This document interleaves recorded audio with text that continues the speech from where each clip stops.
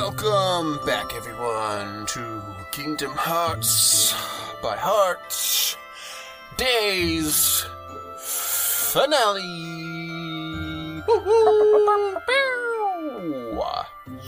I am your prestigious award captain, joined by my honorable mention, Marshall. That's pretty on brand. Yep. And today we've got a big old wrap-up special, like we always do. Yay! We've reached the end of our journey, and now let us take pause and sit by the fire as we recount all the glorious tales we've had over the past 351 days. That's a lot of days. Before we say goodbye to our friends. Yeah. It's here. Oh my gosh. It's finally come, you know. I feel like I may be suffering from a bit of Stockholm Syndrome here, 'cause I'm a little sad to see it go. Just wait until coded. You'll be right back here. Yeah, but we don't have to worry about that for a very long time. You can't hurt me. Yeah. The numerologist in me is annoyed because I was looking through the episodes, and boy howdy, would you look at that. As the last episode, we had 13 episodes in the season that was all about the Organization 13. And I was really annoyed because I was like, well, great, we ruined it by tacking on this little end episode. But then I realized, well, technically, there's 14 members. So it's even more thematically appropriate. It's like we planned all of this. All according to Keikaku. Yeah, exactly. So, yeah, speaking of numbers and organization members, we're going to be doing lots of rankings today. Mm-hmm.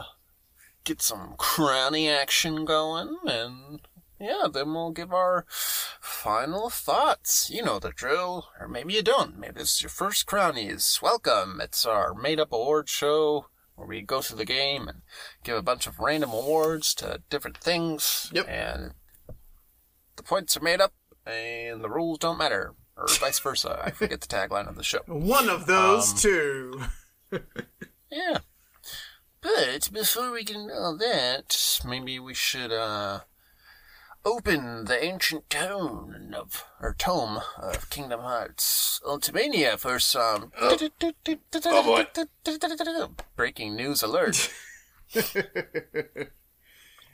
Yeah. So I have. And I don't know if they've done one for 3 yet, but I have the Ultimania that is the story up until 3.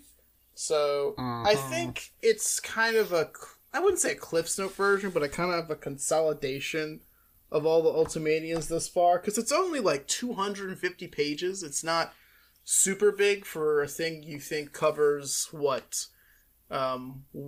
through Dream Drop distance, so that's 1, 2, everything. 8 titles, but yeah, it's a lot. It's still quite a lot. I don't know. It feels like a lot and not a lot at the same time, but that's just me being a big old weirdo. But yeah, I was. I think we talked about it either last episode or episode before. One of the weird Roxas collapse points, and I was like, really, the Ultimanium. So yeah, I guess one thing that stuck out to me, but no. So these are is this coming from the Nomura interview, or is this like some other just random information? Oh, this is just random information. I shouldn't say random information. I'm also blanking. Okay. I was just here on the page. What the hell? So I basically perused the section. So it talks about the characters, talks about the worlds, talks about the enemies. Then it goes into the story of each game. So Story. The story that we already went through. That's why I think that it's more of a consolidation of the Ultimanians and not every Ultimania in one book. Because this contains no Nomura interviews, the version I have. Oh, so that's the whole point. Yeah. Although I'm curious, what would Nomura have to say about this? Because I guess to be fair, this and Days were done by Hand, like we said at the top of the season. So I'm curious what thoughts Nomura would even have, because it is his brainchild, but I don't know how hands-off this process was. Usually has lots of story bits in his interview. It's been a busy work week, should say busy week, in and out of business and personal life. So I watched about half of the HD remix cutscenes, and there is a bit. Oh yeah, that thing. I was gonna mention it, and I'm like, I think Kevin's just done, so I'll try to sneak in a watchy poo here and there. I didn't end up getting. Raising my gun slowly. Halfway there, basically. Provides a bit of extra context and a bit more story, but we work into this whole, does it make sense just to play the game or watch the cutscenes? We knew the answer to this. You can watch the cutscenes and you will get the gist of the story. Some things are just text boxes, so a lot of the times when here's the the awkwardness of some of this is a lot of the times where Roxas, where you have a block of missions, it'll just be Roxas completed some missions for the organization, and then kind of show an HD render or a redone image of what that mission was like. So I remember the Antlion one is the Antlion kind of left of center frame, charging, and it's Roxas holding the Keyblade up and semi-charging towards it. I remember the one they depict you collecting the organization emblems, which it looks totally fine. It just makes me giggle because it's we gotta let the kids know. They gotta know about these emblems. These emblems are gonna be important. Very important story content. Picking up the org emblems. God. But other than that, it truly lends the voice to a lot of places where I think voice acting would truly help. My initial thought watching the first half was Roxas, the first half, or I shouldn't say the first half, the first quarter, first third, when he's waking up as a nobody, in his toddler phase, when he's still kind of a zombie, his voice is very low, and I wouldn't say gravelly, but, there's effort put into the voice, so it comes across. So you're able to perceive emotions. Ha ha ha! They don't have emotions. Ha ha ha! But having a voice behind everything just made it more watchable. At the end of the day, it's better than just our text box dialogue that we ended up with. But such is the limitations of the DS. But yeah, I would say you don't need to go back. I think that's we'll talk about that later. But if you have the HD remix, you can just watch the cutscenes on HD remix, and you'll be fine. Check it out. Exactly. But yeah, I guess for some of the literal key points that I kind of delved into or found interesting when talking or going through the story in the Ultimania at the very least. It does point out specifically why. This is kind of a given, but it's a hard confirm that Roxas fell unconscious because Sora's memories were being manipulated in Castle Oblivion. The day collapses the day Sora was making his way through the castle. Just a hard confirm for that. But it also follows up with the reason that Roxas, when they are looking for Xion the first time? Because they spend their time after work searching the worlds. They can't find anything. And Roxas is like, well, Castle Oblivion's the only place we haven't been, Axel. And he collapses in there. It states that it's due to... it's Castle Oblivion, so it could be anything. But it does state that Due to the manipulative nature of Castle Oblivion and the proximity to Sora, Roxas, upon entering Castle Oblivion, starts to have flashbacks and memories, and Axel has to, drag him away because he can't handle it, essentially. I feel like, God, welcome to the days of days. I feel like Sora would have... He starts out in Castle Oblivion, but we obviously, by playing 2, we know that he is at some point moved from the pod room in CO to another pod room in the Mansion Manor.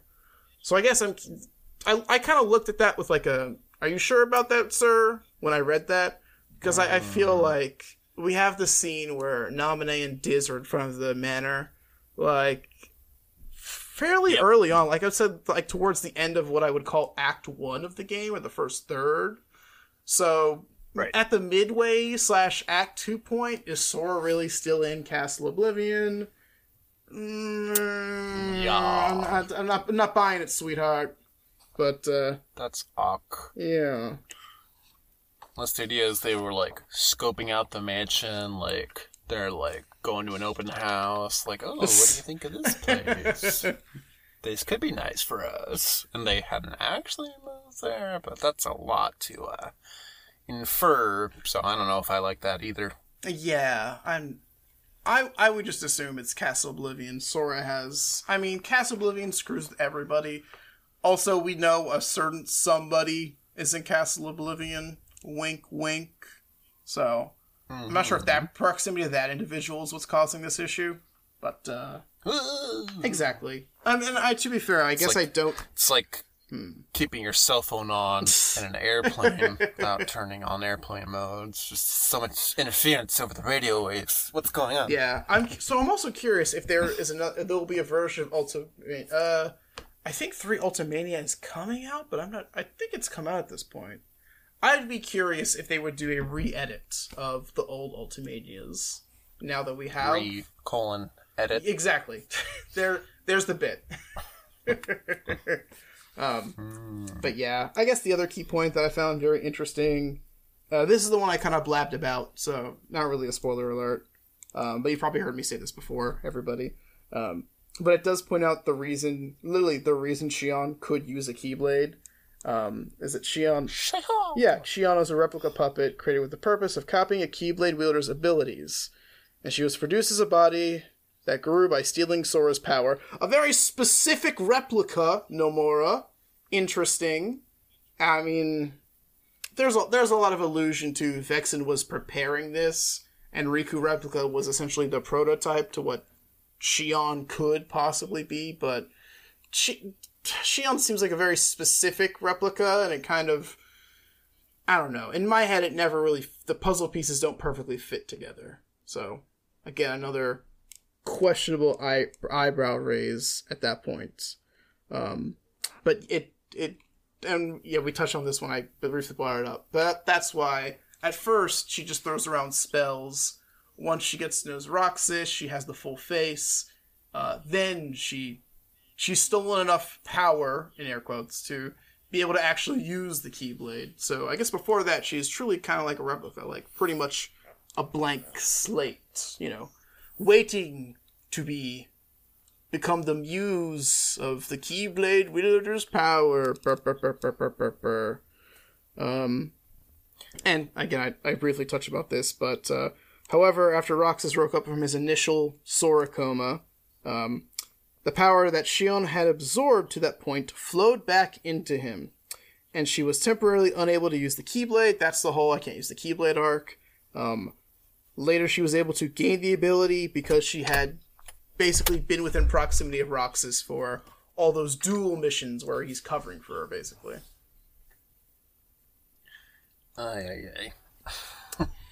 Sheds a little light.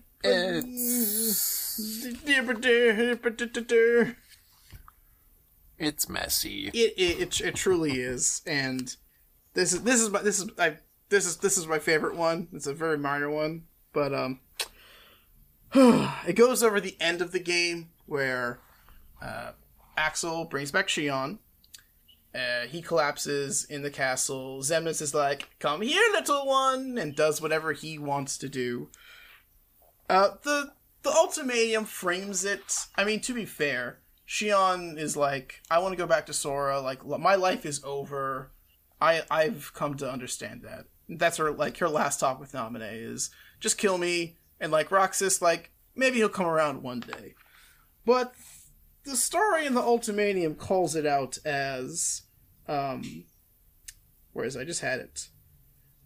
Shion, it mentions the whole part where she shows up, has the Sora face, doesn't mention anything about Xemnas, but just says, "Shion wished to be annihilated, so she chose to challenge Roxas to a fight and be defeated by him. In her final moments, she asks Roxas to free Kingdom Hearts before vanishing into the sky." That stood out to me because I feel like the reason she attacks Roxas is because Xemnas manipulates her and does like little tinkering at the end. Not that she willingly is like, "I'm going to try to kill my best friend, and he's going to kill me in return. Everything will work out, right?" I always interpret it as she always knew it was one or the other, and she wanted to save Roxas. Okay. But to save him, she needed him to defeat her.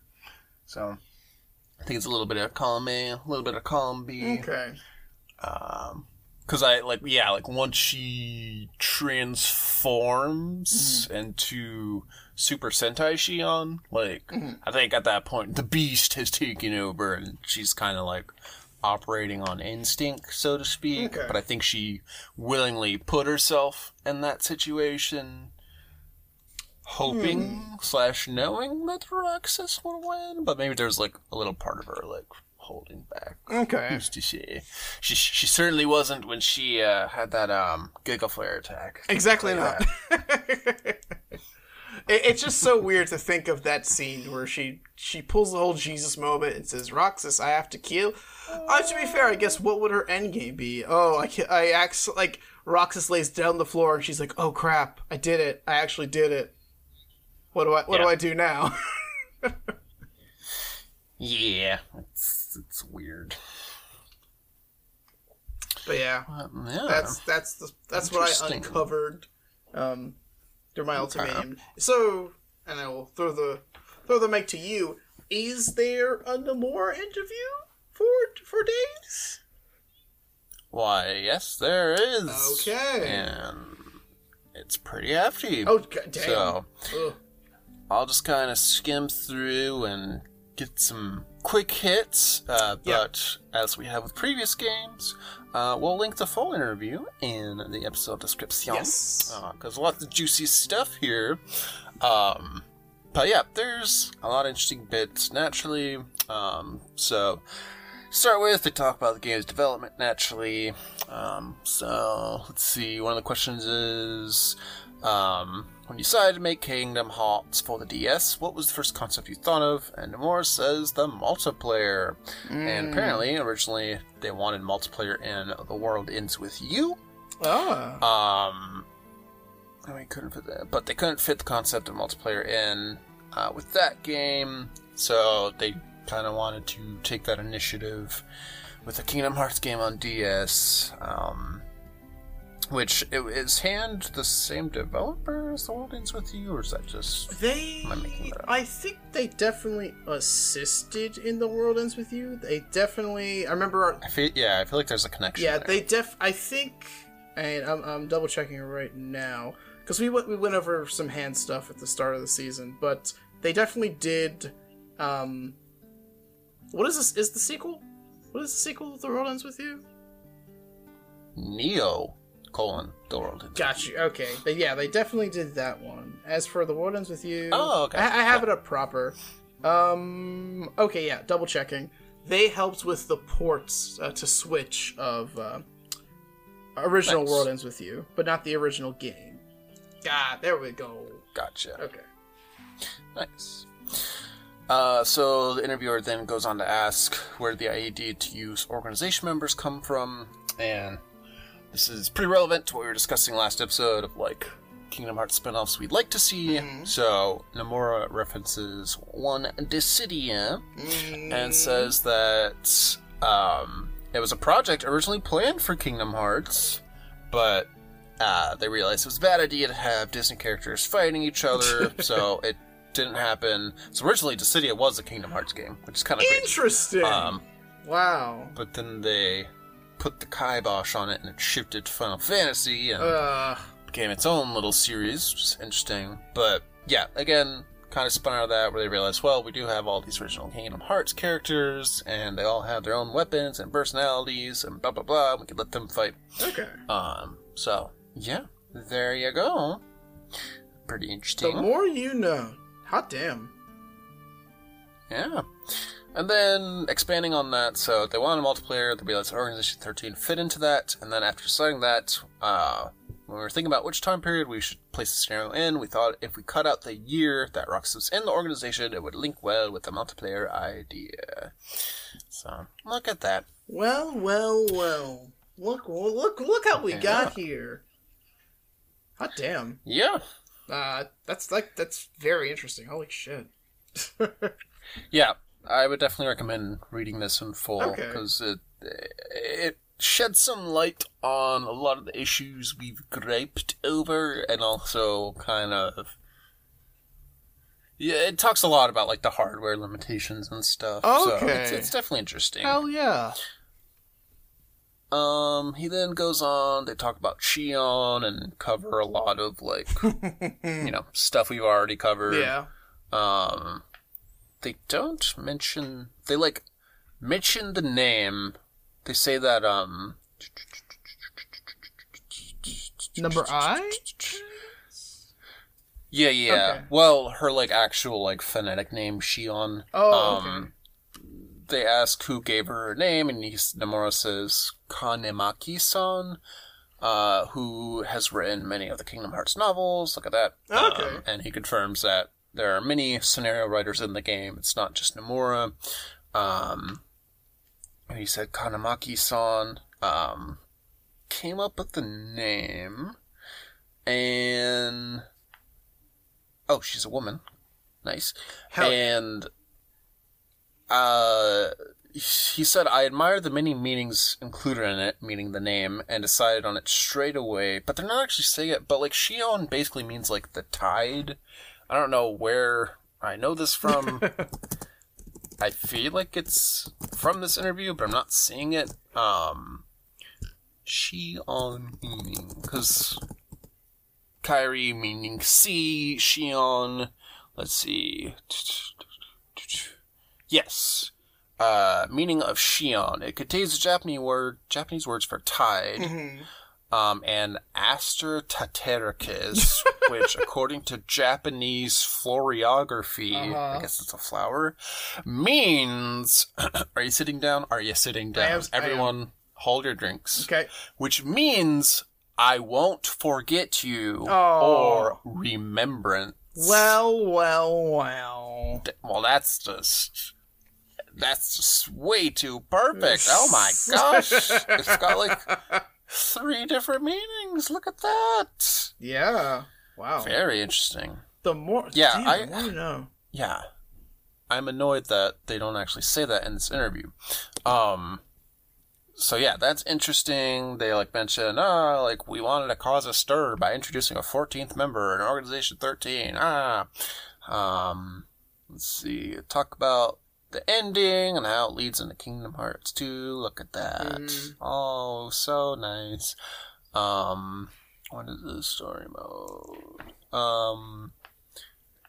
Let's see. What happened?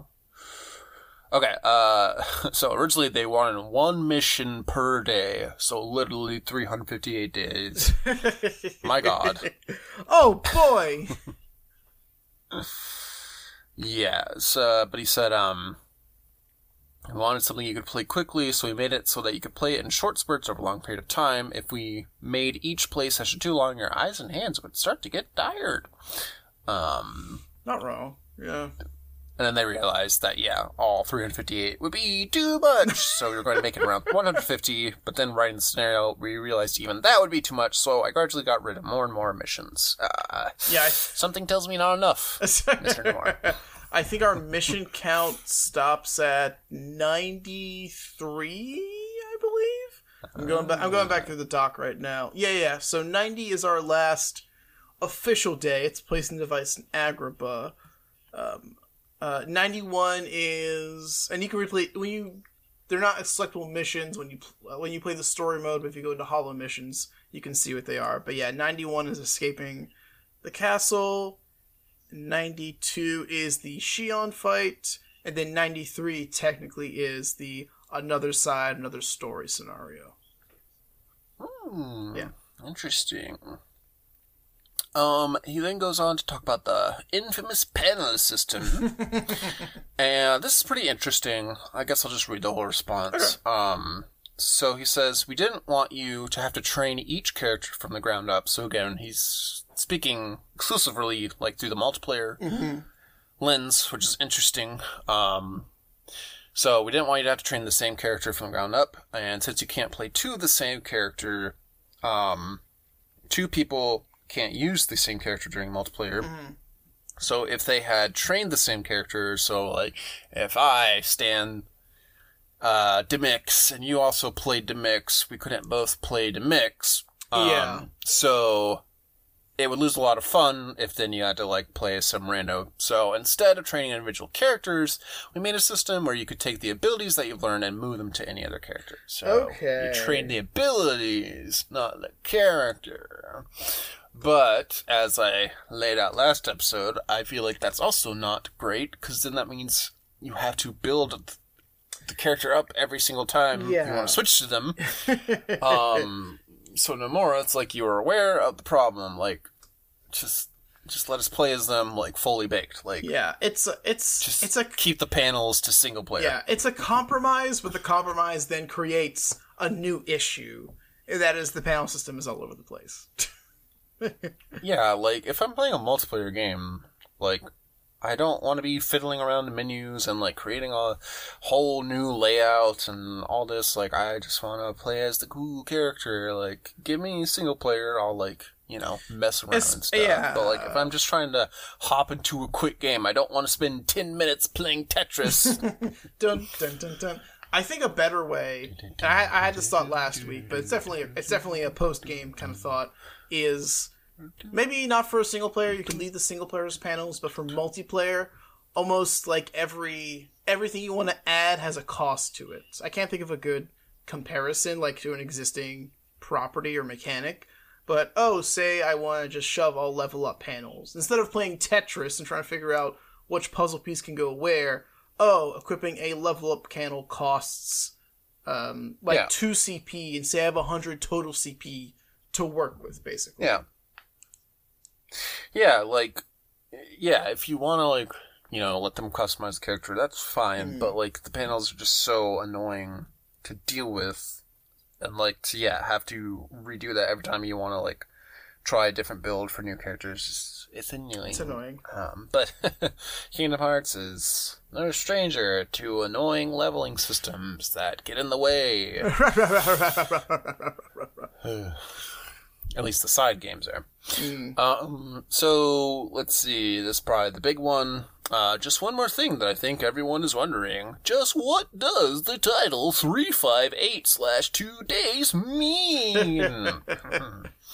So, you had it here, folks. So, Nomura's Funds, that's the question that everyone has to ask in interviews. Raises guns. There is an answer, but I think it's not best to answer it. Well, okay, I'll give a little hint. /2 is read in English as over 2, but this isn't the kind of over that means to pass over something. The 358 days are shared between two people, so over 2. But I'd rather you imagine which 2 we are talking about. After you finish playing it, you might change your mind about who the 2 people are. You sure about that, Nomura? Oh, Nomura, you daring little devil, you. Yeah. I guess if you played... Again, it would require multiplayer advancing single player, Like, yeah, I could imagine, like, you and I, like, you play as Demix, I play as Xigbar, we play through the entire campaign. At the end, something different could happen, but that would require, that's a possible scenario in an alternative universe, not with the days that we definitely got. So, I raise like, yet another eyebrow. Yeah, for sure. And then this section is interesting. So they look toward the future. Ooh. So let's see. So first I want to ask about Coded, which just started serialization on mobile phones. Yep. So it talks about structures different than usual, blah blah blah. You get it in episodes. I think it's very similar to the enjoyment you get from watching TV serial dramas. Yeah, totally. Let's see. So they just talk about the game, and then they ask about Birth by Sleep. Nomura says, it's a very important game that collects everything about the series into one story. 3 main characters, stories as big as one of the numbered Final Fantasies. We put in a lot of connections to it in days, hint, hint. And I think that a lot of questions and unknowns from the previous games will be answered in Birth by Sleep. Also, there will be quite a few original characters from previous games making an appearance. Ooh. Interesting. Very interesting. Okay, so is it possible that there will be another game connecting Birth by Sleep and Kingdom Hearts 1? And might that be Kingdom Hearts 3? God. Because then the last question, Nomura said, like, the ending of Birth by Sleep will connect to Kingdom Hearts 1 in interesting ways, blah, blah, blah. But then Nomura responds to this question, who knows? I already have ideas for the next installment. Of course you do. Always. Which, I guess at this point would be Dream Drop Distance, because technically the next project is Recoded, but I imagine they weren't thinking about that while Coded was in serialization. Correct, yeah. So then, he must be thinking about 3D. But anyways, he says, I already have ideas for the next installment, but since Birth by Sleep isn't even out yet, I don't have to think about it until a while from now. Recently, everyone kept asking me when I'm planning on coming out with Kingdom Hearts 3.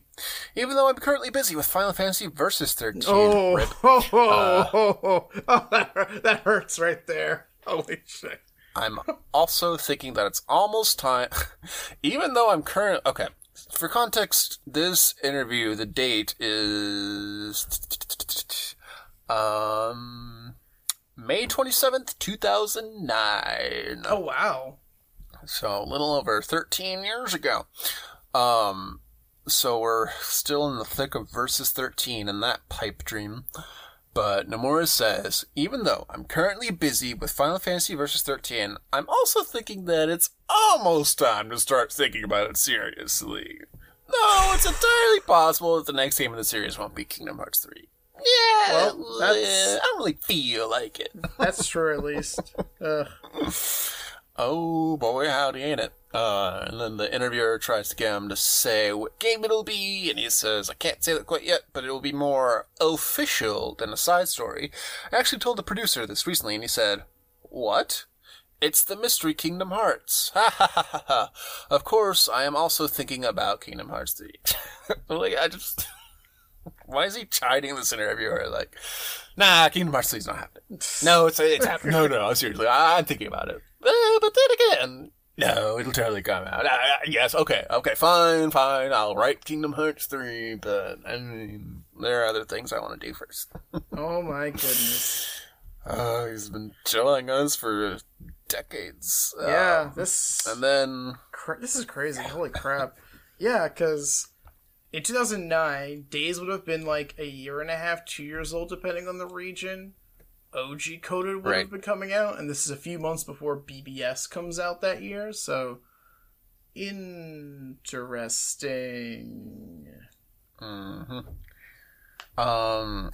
So that's most of it, but then, as they tend to do with these, there's one final secret of the game that only Nomura knows. Of course there is.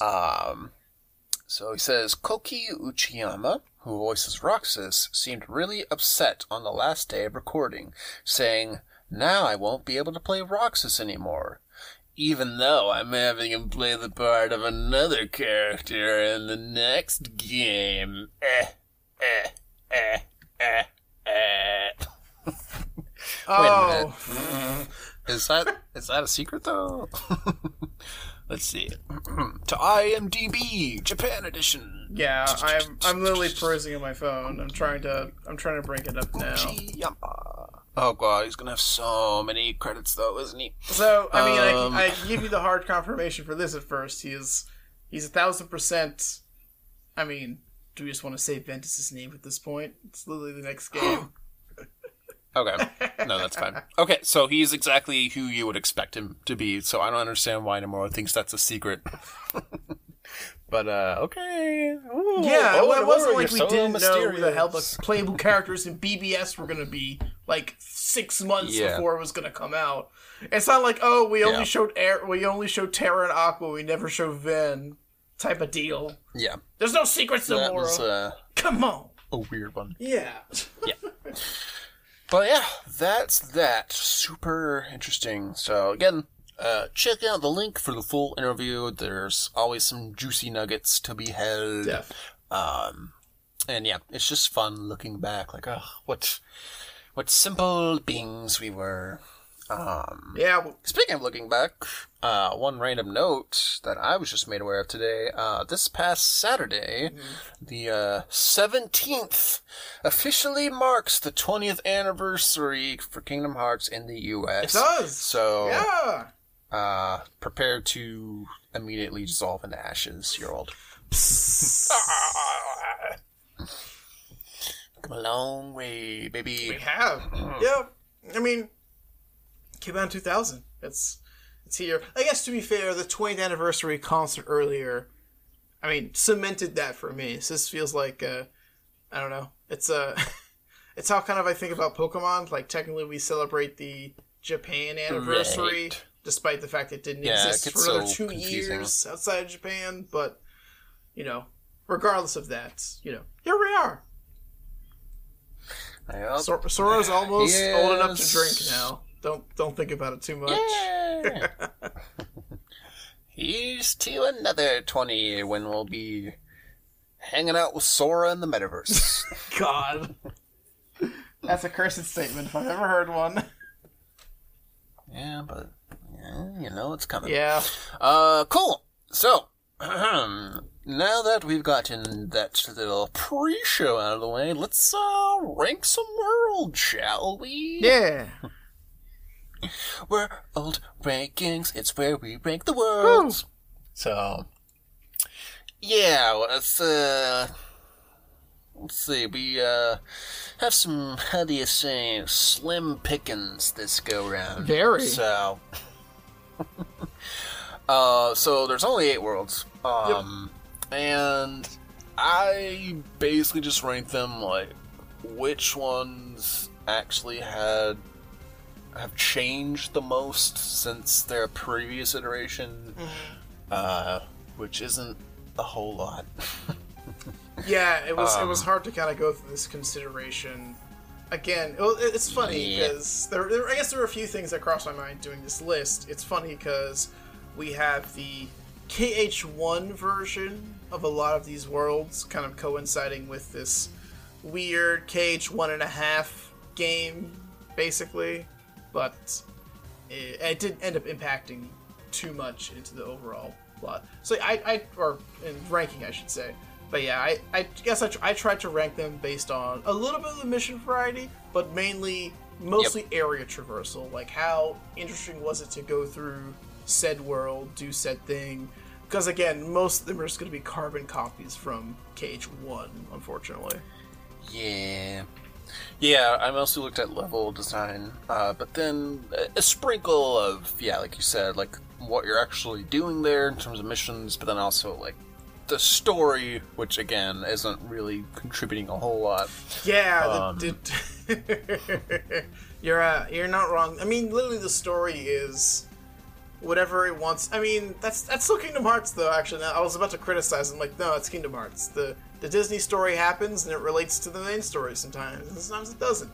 it's just weird because at this time Yep. they're in batches. It's not like we're gonna go through Agrabah and KH1, and here's the revelation at the end of Agrabah. Okay, next world. It's we do something story related. As I like to say, Roxas has an existential crisis. We talk about thoughts, feelings, and emotions, and then we talk about the next day. Mm-hmm. It's a So, small batch let's- Kingdom Hearts. Fresh, homegrown, organic. Little side project. Yeah.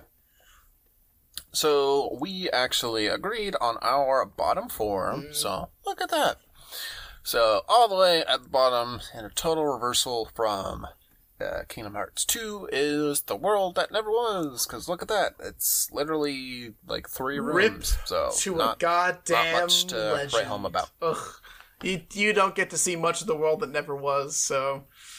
Yep. Yeah, and what you do is stuff you've already seen before, except for Roxas's bedroom and the break room. Yeah, I guess. the Grey Room, and now the only 2 different things whatsoever. So it brings literally nothing new. Where everything else did, I mean, looks at Neverland. Neverland was literally the only new world, kind of. I should say new old world, but yeah. The World That Never Was didn't really add anything. It's only, again, the 3 missions of, break the pots, survive in the Hall of Empty Melodies, and then the, Mission 91, escape, Mission 93, go back and try and kick Zenith's ass, but not really, because Riku said, nah, bitch. So, he doesn't get any time to shine. Yep. So, Yep. Someone had to be at the And bottom. Yep. Right next to Olympus Coliseum. No real surprise there. It's Olympus Coliseum, like you've always seen it, meaning it's only 3 rooms. And I also dig this one because I didn't like the missions, at all, so... Yeah, Phil's little And also, champ that minions. bullshit fake out with the trainee, just really soured me. So... I feel you. So Olympus, it's still the same 3 rooms. I do at least appreciate, at least during the games, that the arenas are creative, because the terrain changes somewhat. in 1 and 2, they're tournaments with the same playing field, so the enemies have to be interesting.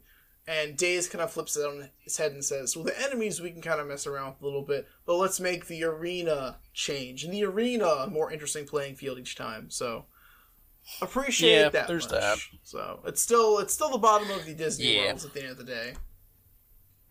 Totally. Yeah. Next up, we've got Wonderland. Yay. Pretty mid, yeah. Yeah, it's Wonderland, so it added the hedge maze areas, which kind of suck, and it has multiple missions with the who is it, the big boy that flies around and takes forever. Oh my to take god, I was down. about to say Grey Caprice, because the Grey Caprice are the little teleportation dudes that I want to bash Oh into yeah, a they wall. suck too. Emerald Serenade. Boom. Emerald Serenade. Yeah, that sucked. And yeah, it's got the most annoying RTC in the world, because you have to go back to the Bazaar Room and get big, but you gotta take out the enemies to get big for some reason, and that always ruined my day. Not I don't like fun. it. I did actually like the hedge mazes.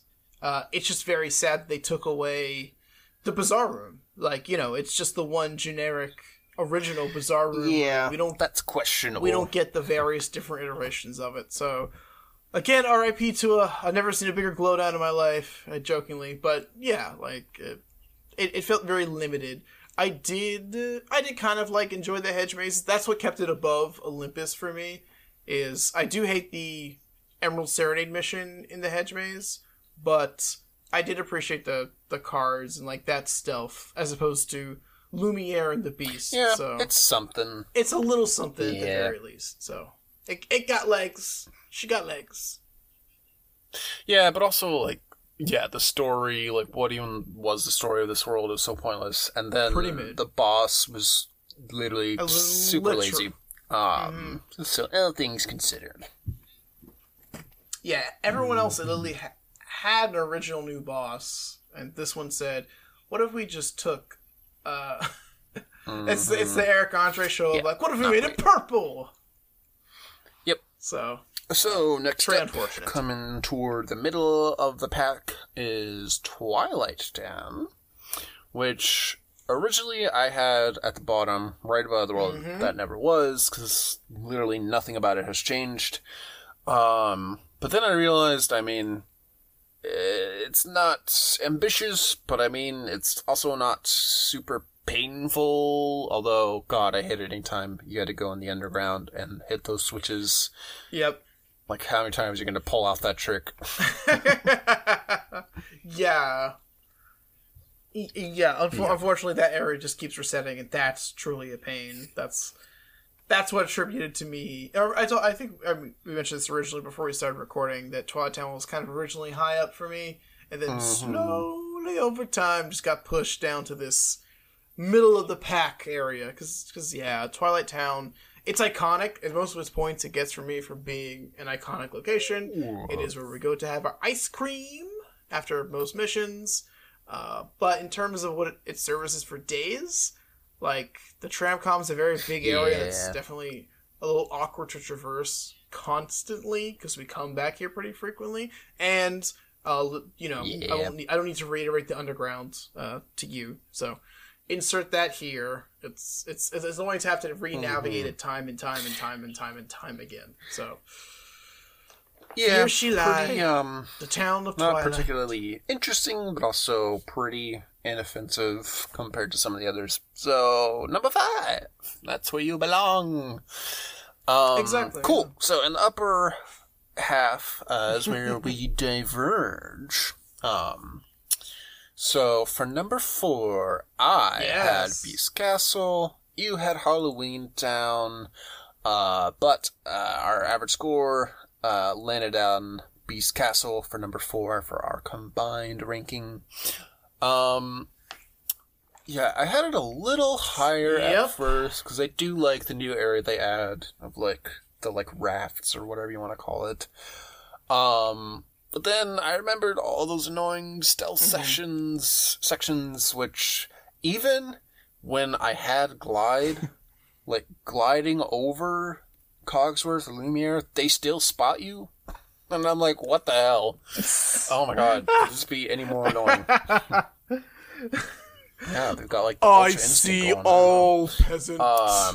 So yeah, the stealth sections literally brought it down, like, at least 2 spots for me, so. No, it's very understandable. I put it higher, so it's number 2 for me. I put it higher up because the gripes I had with 3 and 4 were larger than the stealth sections. The stealth sections are very, very annoying. I'm not going to deny that. The very first, the back half of missions in the castle did get rid of them. So, as you reflect, yes, that's true. Yeah, so that brought it up for me a little bit, but I won't deny that those are a severe pain in the ass. Yeah, I mean, I also just don't really care for. Well, let's take a gander at our Cage 2 rankings. I just don't care for the world too much in general. Let's see, I had Beast Castle at number 9 out of 15. So okay, it was like pretty middle of the road there as well. Yeah, we literally agree. It's both in 8th place for Cage 2. Yeah. So, oh yeah, number 8. Sorry. So. Yeah, it's there. But, number 3, we netted out with Halloween Town. Ooh! Which also is my number 3. You had it at number 4, as I previously mentioned. Yep. Yeah, I don't know. It just kind of ended up here. Better than the rest. Like, yeah, I mean, I guess I appreciate how they try to do the Halloween storyline, although it didn't really it amounted to nothing. That's what brought it down for me. That's why it's 4.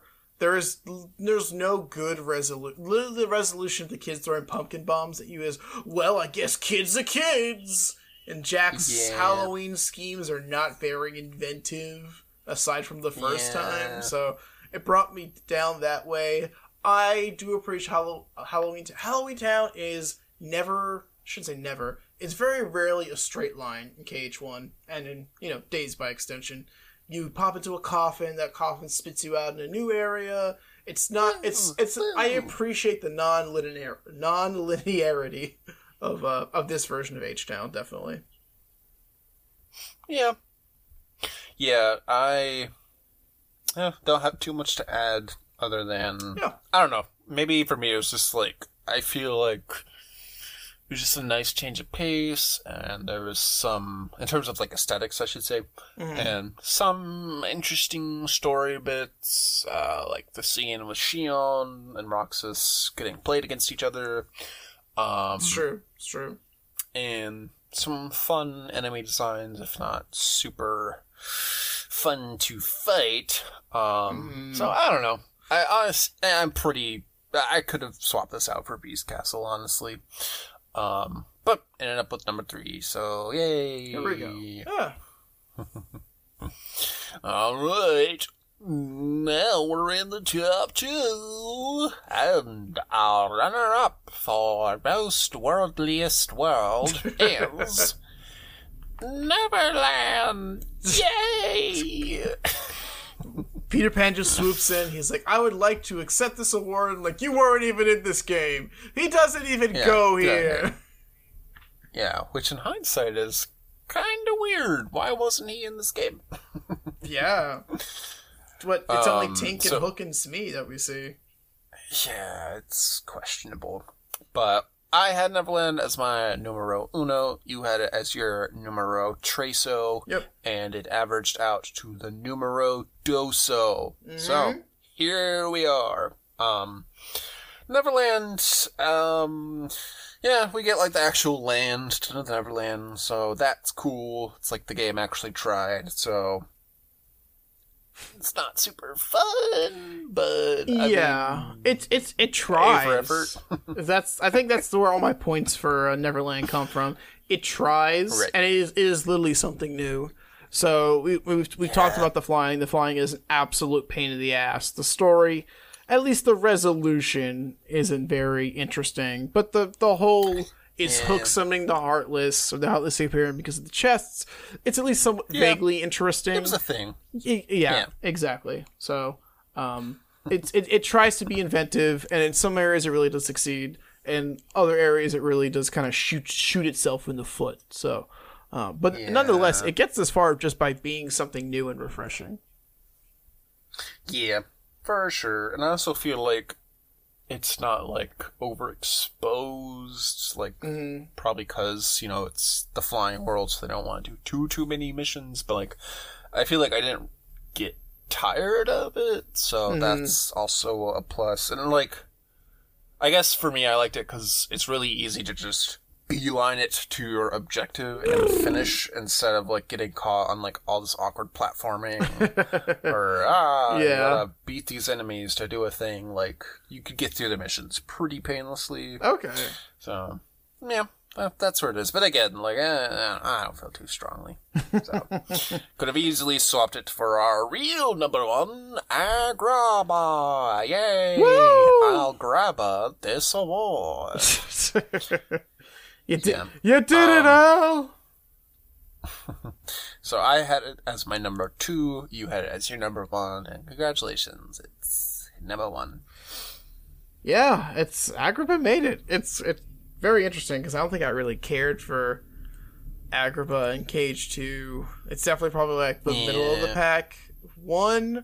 I think 1 had actually might have been my favorite. And I'm looking back, and Agrabah did actually place 1 when we did originally did 1. Yeah. So real dark horse. Coming back to claim her crown, she is. So, yeah, it's familiar but new at the same time. Changing up the Cave of Wonders, I think, was a very good idea. It said, "Hey, we're still the Agrabah you knew, but we've changed a little bit, spice things up." Yeah. So, No, I think it's super interesting, and it added to the. It added, literally, to. Yeah, I think it strikes the best balance between reuse and new, and even the reuse, which is mostly the city streets, like even that, they kind of mix in some subtle ways. Yeah. So, yeah, it's the best. You did it, old girl. You did it.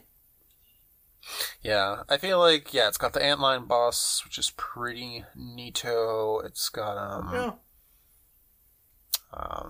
I guess the other bosses are like the large body variants, which aren't, they're pretty, I do like, I mean, it happened super early on. It was probably one of the first world stories to cap off, but the whole, I remember, because we made fun of it too much, meeting Genie in the desert randomly, and, mentioning, he's like, oh, Aladdin doesn't want your help right now, and he's like, Genie's like, it's one of the first existential crises we get, as nobodies, but, yeah, I just really appreciate that, Yeah. Because it is weird seeing Genie. It's like, aren't you on your globe-trotting mission, going out and seeing everything? And he's like, yeah, I came back, and I guess Aladdin doesn't need me, but I'll pop up when needed, essentially. So it keeps to the canon. I mean, luckily, again, it appears in 2, so it's able to kind of traverse the weird in between that is 358 over 2 days. So yeah, and she taken the gold. So, there you have it, folks. The definitive world ranking, and don't let anyone tell you any differently. So, sliding on in to the official crownies. Yay! So, let's see. We have 9 prestigious awards to give out tonight. Mm-hmm. So scanning through them, I'm trying to, organize them from least to most exciting. Okay. So, I guess pivoting from our discussion previously, let's kick things off with favorite room / area. Mm-hmm. Oh. So we had the same answer here, but you had an honorable mention that you want to share. I do. So my honorable mention, I really mentioned it going through the worlds. I really did appreciate the hedge maze, road maze, the mazes in Wonderland. The missions they exist in, I think they're pretty neat and areas. There is the Emerald Serenade mission that makes you do want to pull my hair out. But I think it was a good combination of a new area combined with the stealth section that we got introduced in Beast's Castle. So overall, I did appreciate it. So I'll give it that much for trying something new. Yeah. But we both agreed that our favorite room is Neverland at night. Yeah, it really stuck out to me, and we talked about this. It really sticks out the first, and I think only time you're in Neverland Skies Night. So, yeah. Yeah. Yeah, it's pretty, kind of like the same reason Halloween Town ranked a little high for me. It's just a nice little change of scenery. Yep. So, yeah, I like it. And also just that room in general, I like how open it is. And yeah, I mean, that's basically the whole world, which I awarded number 1 world. So by extension, it's like the best room as well. So, Yeah, no, yeah, that totally makes sense. So, yeah. Yeah. Congratulations, Neverland at night. Don't ever change. So, let's see. Moving on. Why don't we decide our favorite panel? Because I kind of struggled to figure this one out. As I said, I don't really like the panel system, but I guess we should talk about it. Yeah. So, once again, I had an honorable mention that I'll mention before we go to our winners for favorite panel. I chose Magical 3. So it's obviously Magic level 3. Three. Yeah. I remember using quite frequently magic. I always designated magic level 3 to my pivotal magics. So my fire, which this playthrough ended up being fire, blizzard, cure. Just like my quintessential spells. I did mess around with magic levels a little bit, and so I feel like 3 is a good spot where all your favorite or most used magic should be. So I just appreciated using the level 3 link panel magics. So, nice. Yeah. I guess for a little bit of behind the scenes, each magic goes up to level 5, so a lot of the times you can at least, like I said, getting magic to level 3 is a good spot for the magic you're going to be using constantly. So, I just appreciate it. That's it. That's the tweet. Whee! Yeah. So, yeah, we have a commonality here. All of our panels are magic. Yeah. So my panel was Quadcast, just because it lets you actually use magic the way God intended, where you can actually, use more than one before you're out, and then you're like, well, that was fun. Too bad I missed. You're no longer the one pump chump. Yeah, and if you, link up a certain amount, you can really stack it up to get a lot for your money. Definitely. And throw on an ether on top of that and even more. So, yeah, I think it pairs very nicely with your favorite panel. It does! In a weird turn of events, I picked probably the command or panel that I used the most frequently, and that is your basic level fire. It was my reliable go-to spell, and so I considered like a lot of the weird link panels, like Perfect Block and like Homing Glide, but at the end of the day, fire got me through the game, and so I have to give it the credit that it is due. Yeah, I would agree with that. I probably could have put that as my top one as well, but I figured that was a little too obvious. Oh, yeah, it's a basic choice, and I do be that bish, so. No, it's like objectively like the best spell in the game for some reason. So yeah, I ain't mad at it. In a world where the high level magic sucks and the low level magic gets you through the game, I gotta rep my boy. So here we are. Woo! Panels. Yeah. Alrighty, moving on to the lighter side of things. Let's give out the award for most memeable moment.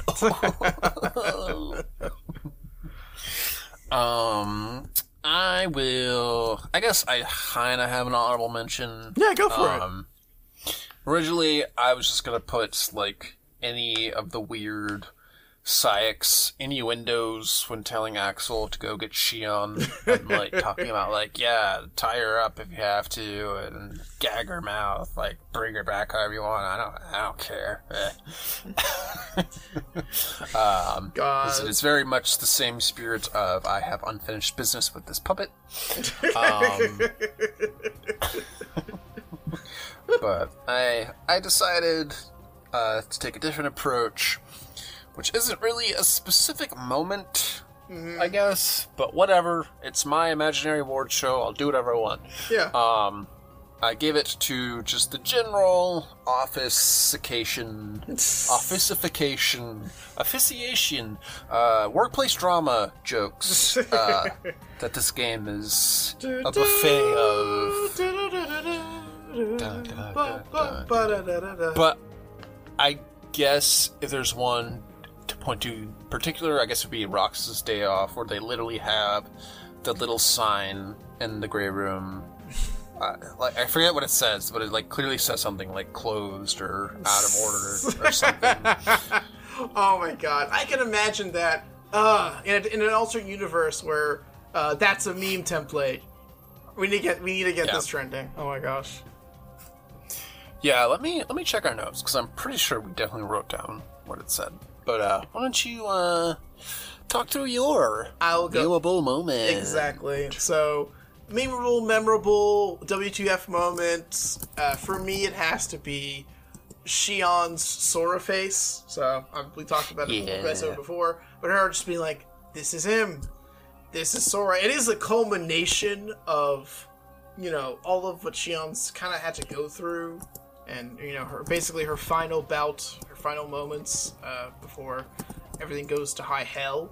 But seeing it for the first time as a kid, you never forget your first time when you've been truly catfished by none other than Sora Kingdom Hearts himself.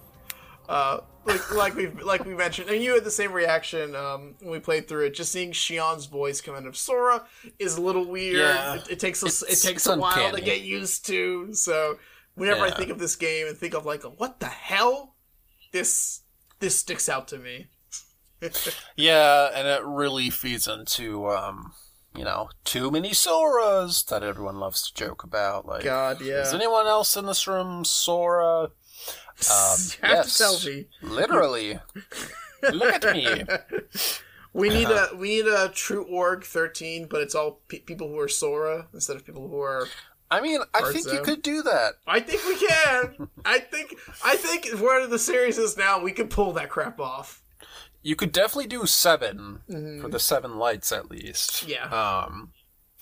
Maybe that was the plan all along. But yeah. No, I can see that for sure. Now I'm imagining a meme template of like a Scooby-Doo mask unveiling. Like, now let's find out who Shion really was all along. Oh my gosh. Okay, looking at our notes, the sign on day 118, Lazy Day, officially says operations closed for vacation, but I don't remember how much of that is actually legible on the in-game model. But yeah, there you go, everybody. Memorable moments. Also, that one's memorable because it's the only time you see the Grey Room not filled with organization members lounging about. Yeah, so, it's the most lifeless version of the Grey Room, and it's the hey nerd. I mean, to be fair, it leads to one of maybe not the mission itself is memorable, but at least the whole what do I do with a day off? I don't know. What does it mean? Yeah. So yeah. So, keeping the comedy train going, our next award goes to Most Hilarious Joke Weapon. So, we know Nomura's quite a trickster, but he had one last chuckle in the store for the most diehard players. So, we didn't touch on this last episode, but, I mean, I guess, I don't know how you get it, but there's the casual gear. The casual gear you get via challenge sigils. It's one of those, yeah. Yeah. So when you equip that, it changes your weapon into a joke weapon, and everyone has it. Well, all the organization members have it anyway. Yeah. So I figured let's we'll shine a little light on them here and talk about them because there are some pretty good ones, I must say. Yeah, you have a so lot I have a few honorable mentions. Yeah, so it was take it away. It was tough. So a lot of them are food related. But let's see. We got Zexion, who instead of a book has just a literal sandwich. So that's pretty great. And he has it opened like a book somehow. Almost as if he was about to spray some mustard on it. We've got Zigbar, who has hair dryers instead of the guns, which is pretty good. I feel like it plays into his character because he does have some pretty luscious locks. I forget what his other one was, but that one was also good. Trumpets. Oh yes, you got some trumpets. And then this one came pretty close to being my winner, but it didn't quite clutch it out. But Lexaeus has just a whole ass Easter Island head. which is amazing. It's pretty good. Yeah. And then I had one more, but we shared this one, so I'll let you take that honor. What if we gave Axel pizza pies? Yeah,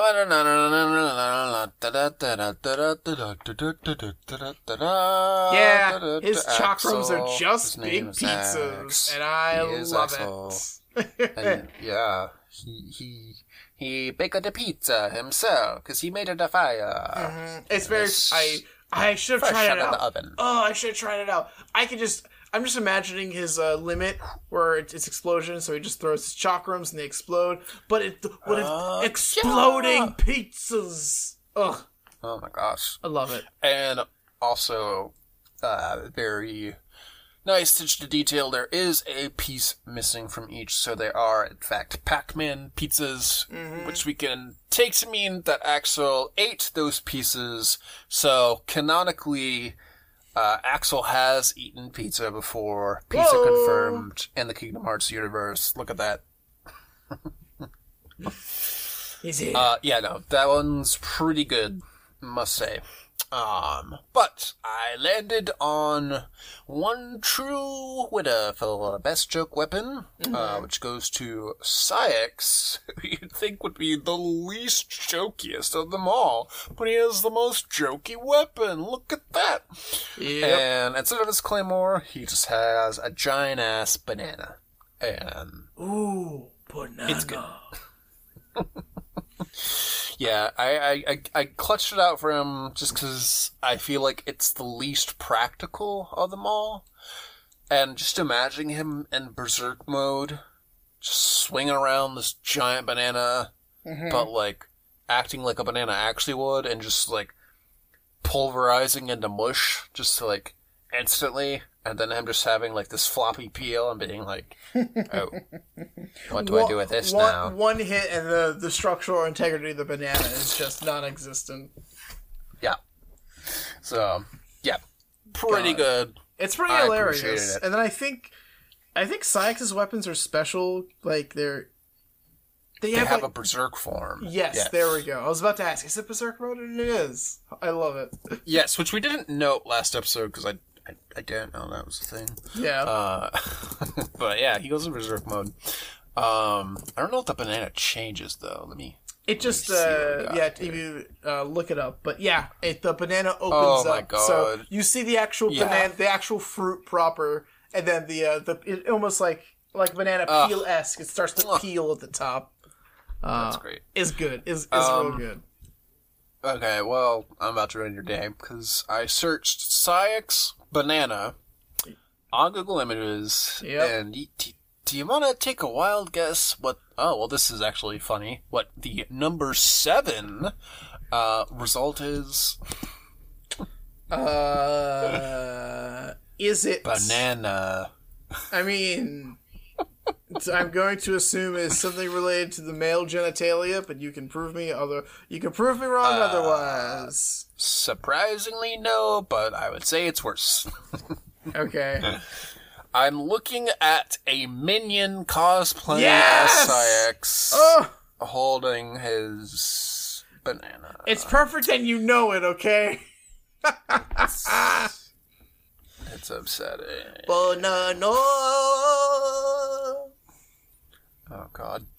And also, some people have modded in the banana in Kingdom Hearts 3 for Saïx's boss fight, so that's pretty great. So, nice, I like that. Longer live the banana. I'll take it. Okay, this is pretty good. It's Saïx wearing a banana suit, but like in like a very dramatic anime art style. That's pretty good. Okay, the fan art alone. There we go. But why don't you tell us your pick, shall we? My favorite, despite Saïx banana being pretty up there, I think my favorite joke weapon has to go to Luxord with Finest Fantasy 13. Yes, do tell. I was considering this one, but I feel like I didn't have enough context for the joke. So it's kind of funny because I think it's Luxord and it's also I was gonna say Marluxia, Larxene. They have they don't naturally wield their weapons. So you have to like attack. So remember this, like where we got our screen grabs from. They're a little awkward because everyone else is like in the startup screen or in the start screen where you look at your panels, or you can get a very easy look at the weapons. For them, it's a very odd. You have to actually go in and play the mission and get like actual little screen grabs. So, one, I think it's funny because instead of cards, Lux has a bunch of discs that all have the organization emblem and 13 on them. So obviously, Finest Fantasy is a play on Final Fantasy Garsh. Oh! Who would have ever thought? And I have to check this right now before anything else comes out of my mouth. I don't believe this a bit. So supposedly, when did Days? What is your release date? Is it 09? It is 09. Okay, I'm crazy. What the hell? Also, I swore earlier it said 2007. Okay, so ye old Final Fantasy. The game was announced in 2007. There we go. That's what I was. I think that's what's in my mind right now. Okay, so Days came out in 2009. So did our beloved title Final Fantasy 13. So yeah, 13 came out the end of that year in Japan. The following March in the following year in other territories, because it was there's a lot of BS that happens with 13's release. But nonetheless, it's funny you mentioned Final Fantasy Versus 13 earlier, because it immediately reminded me of this. So yeah, for those who aren't aware, 13 is a divisive title amongst the Final Fantasy fan base.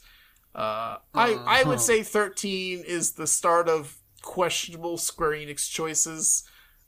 It is the start of beginning of the end. It's definitely the start of modern Square Enix, as we know Square this past decade, basically. So yeah, I had to pick it. It was the only only one. It caters to my love of Final Fantasy and like knowledge.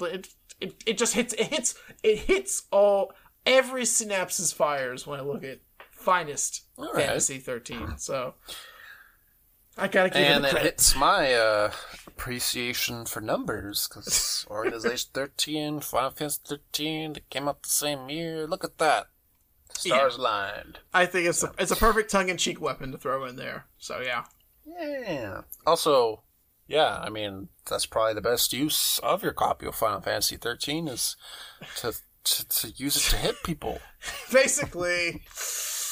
Ha, ha, ha. Ah, it burns! Not that! Any other game, please!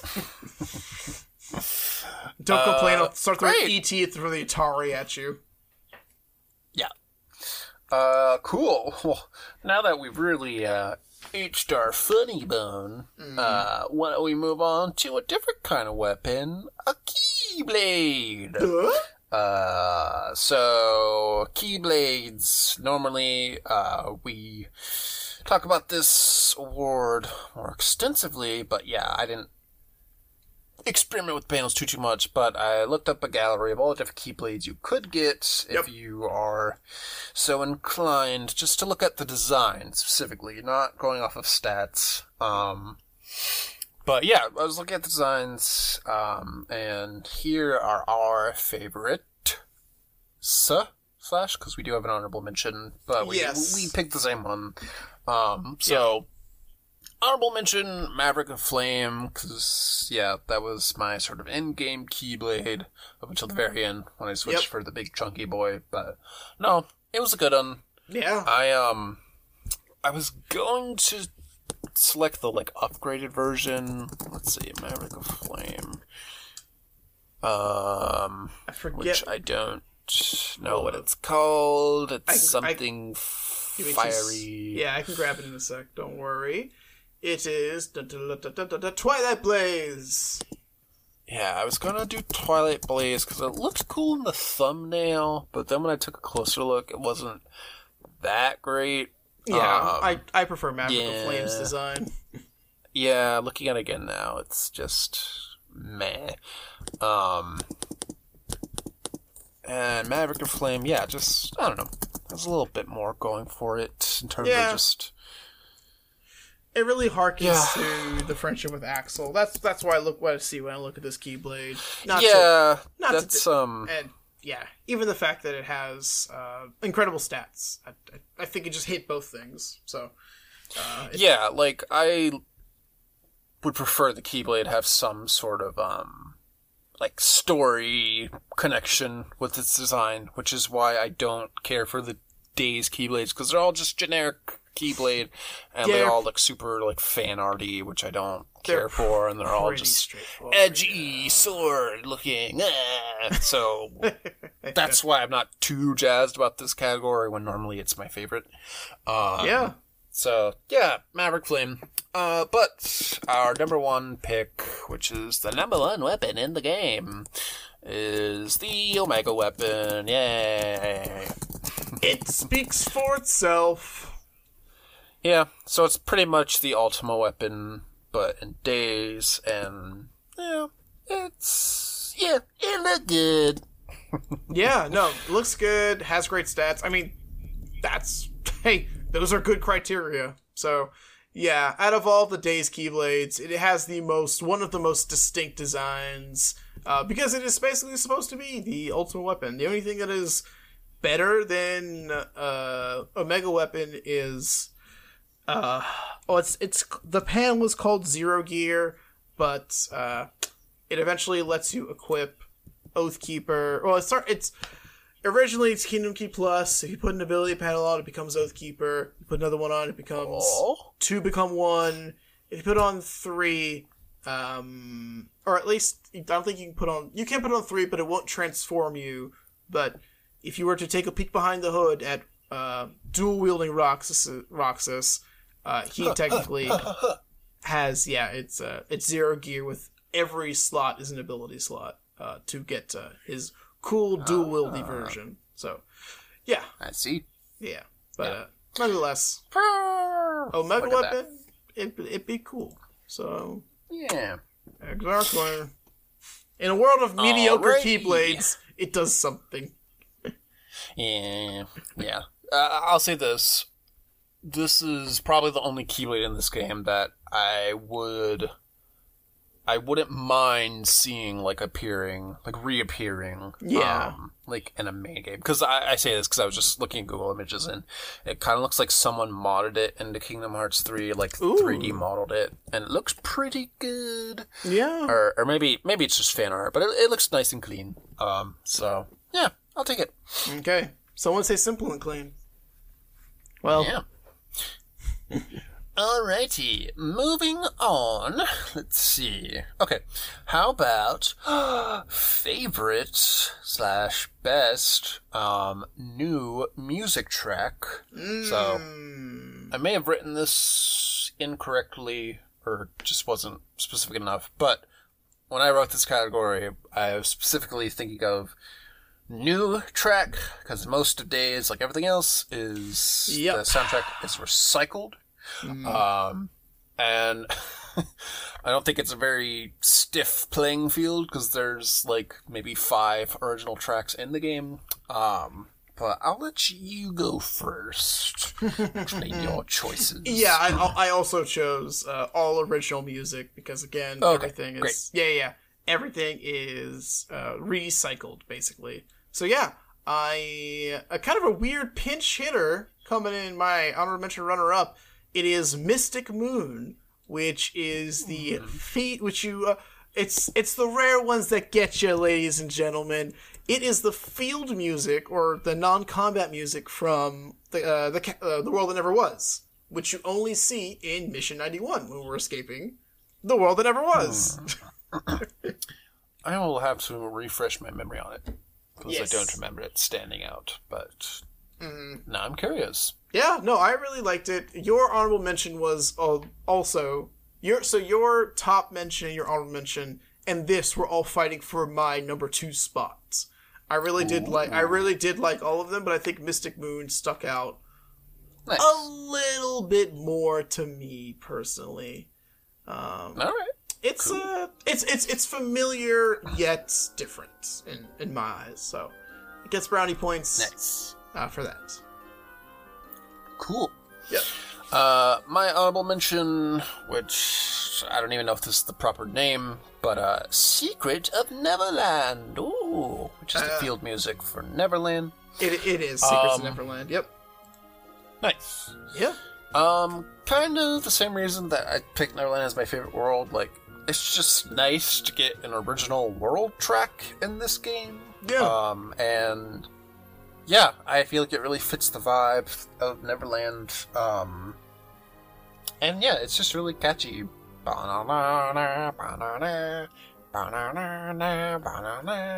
I could definitely hear it in, one of the numbered titles, so to speak. And yeah, I just like it because it's one that you don't... Like, I'm pretty sure the first time I ever heard this song was in Melody of Memory, because I never played the game, so, like, there's no reason you'd hear it, like, going through the cutscenes or anything. Mm-hmm. Doesn't exist. So I was like, oh, wow, this is a nice little surprise. This is a banger. Yeah. It 1000% represents, or it gives that very whimsy Neverlandish feel. Yeah. So I also really, I appreciate this, and, excuse me for 2 seconds while I look it up. It's the combat music for Neverland. It is Crossing to Neverland is the combat version. Yes. I appreciate both of them. They really embody Neverland and the world as a whole. So yeah, it was just a nice little throwback to better days of like, oh, this is what Kingdom Hearts is supposed to feel like. You're in Disney World, you're exploring, you're excited by all the sights and sounds. So yeah, I liked it. But why don't you take it away with your top pick? Yes, so my top pick, I wouldn't say it's a sleeper hit, but it definitely snuck up. Both of these snuck up as kind of my favorite tracks. So mine's is Fightin' Away. It is the boss theme that plays in the latter half. So it'll play during Leechgrave, it'll play during Ruler of the Skies, it'll play during some of the... I think you're gonna have to give us a sample. Yeah. Drop a fat beat.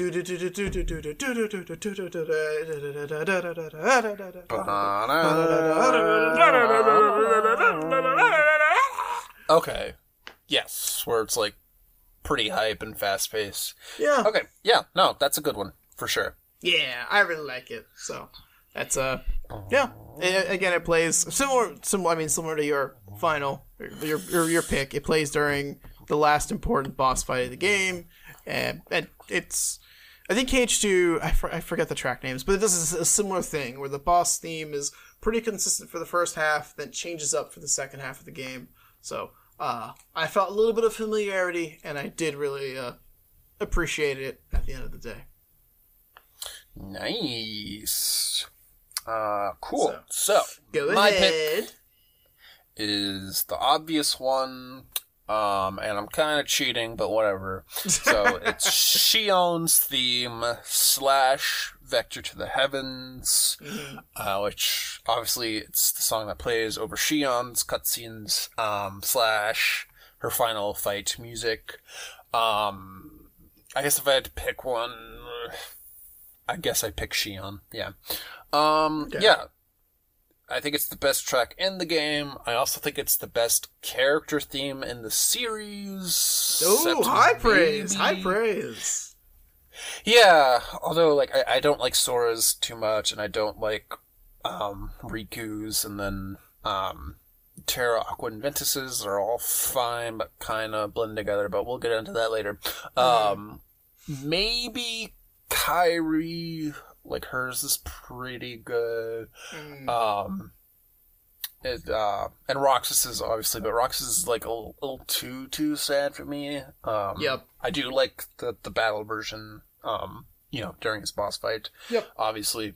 But no, Shion's theme, it's great. It's very sad and emotional, and just, I mostly associated with the cutscene of her fading away, which again, Yep. well, potential spoiler alert, I think is the most impactful moment of the game. So it's like a really strong connection. Mm-hmm. It does come back in later games in a very poignant way. It does. Yes. No, it's great. It's like peak Kingdom Hearts soundtrack of just really playing them emotions. Ooh, oh, my heart. Yeah, no, it's quite good. And it even kind of mixes in Kyrie's theme a little bit, which is pretty interesting. Da na na na na na. But then it kind of slows down to ba na na na na na na na. Yeah, I don't know. Music studies people can analyze it, and I'm sure there are plenty of YouTube videos doing exactly that already. But no, it's chef's kiss. Yeah, done it again, Shimomura. I'm sure there's plenty of people out there who would agree this is a certified bop. Yeah, actually, let me just double check that Yoko did in fact do the soundtrack for Days, because I know sometimes someone else composes it. I'm pretty sure, because I do all the backgrounds, I'm also just going to pop open my... I should have... Yoko Shimomura did do... The Shion's track name is also, like, officially is very weird. I don't know what language it is, honestly, but it... at least in the Days soundtrack, I think it's just Shion in every subsequent appearance, but in its original incarnation, it is Musique pour la I mean, this could be French. Here's my French coming back out.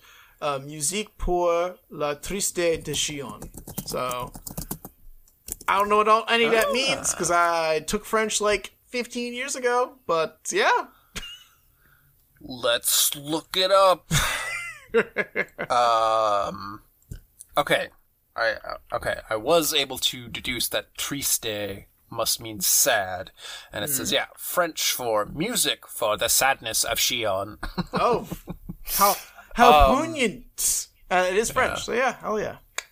I do things. Yeah, no, it's a very sad song. I feel like it sums up her character, just really well, whereas I feel like some of the other themes don't really as much capture, the character's personality. But, this is, pretty one-to-one. It tells a story through the sound. I think so, yeah. It's, yeah. Like you said, I think, Rox is obviously my favorite one. But, no, Shion's theme is, and I'll reiterate what you said earlier, Sora's theme I like, but it's nowhere near top for me. And the other ones are kind of alright. Shion's, it hits. Truly. Yeah. So, we'll remember ye through song. Alright, we've only got a few categories left for the night. How's everyone doing? Alright, it's on to the big ones now, y'all. So, how about we do favorite enemy design, which... Similar to Keyblade, we're going purely off of design, not necessarily to fight. So, as we know, most of the enemies here are palette swaps of existing enemies, but there are a few original designs, and then, some that maybe we like this, little remix version. So, you have an honorable mention, so why don't you mention it honorably? So, yeah, I'll go ahead. My one is I'll call it the family of, so it is the Aerial Master family. So, the Aerial Masters from the one Agrabah mission with Demyx. There's the Artful Flyers that are Nat Agrabah, but those boys with the little bodies and the big heads and the big horns. Again, there's not many few truly new designs in Days. My runner-up was the Zip Slasher line, the guys with the, obviously, swords for hands. Surprisingly, I really like the Wyvern from KH1. I'm sad that that's where it kind of stays in KH1 and in Calm. I didn't really like the Wyvern variants I liked a good, some are pretty mild, some are too wild. So it was sad because I was like, oh, I love the Wyvern variants, and I'm like, do I? Do I really? The answer is no, I don't. So, unfortunately, but I feel like the Aerial Master family of family of designs is pretty standard and pretty good. So that is my mention of the honorables. Nice. Yeah, I was also considering them because I think they look good, and they're original. They're not quite air soldiers, like they look kind of different. So yeah, that's pretty good. They fly now. Cool. My number one, which we kind of shared, is the tennis balls. I mean Tentaclaws. Yeah, I mean, I think I know we definitely talked about it in an episode where they first appeared, but yeah, Tentaclaws, one of the more interesting designs in the series, because, as we said, they more match the aesthetic of the world, so they very much capture that whole Halloween Town, Nightmare Before Christmas aesthetic, so that is very appreciated. Definitely.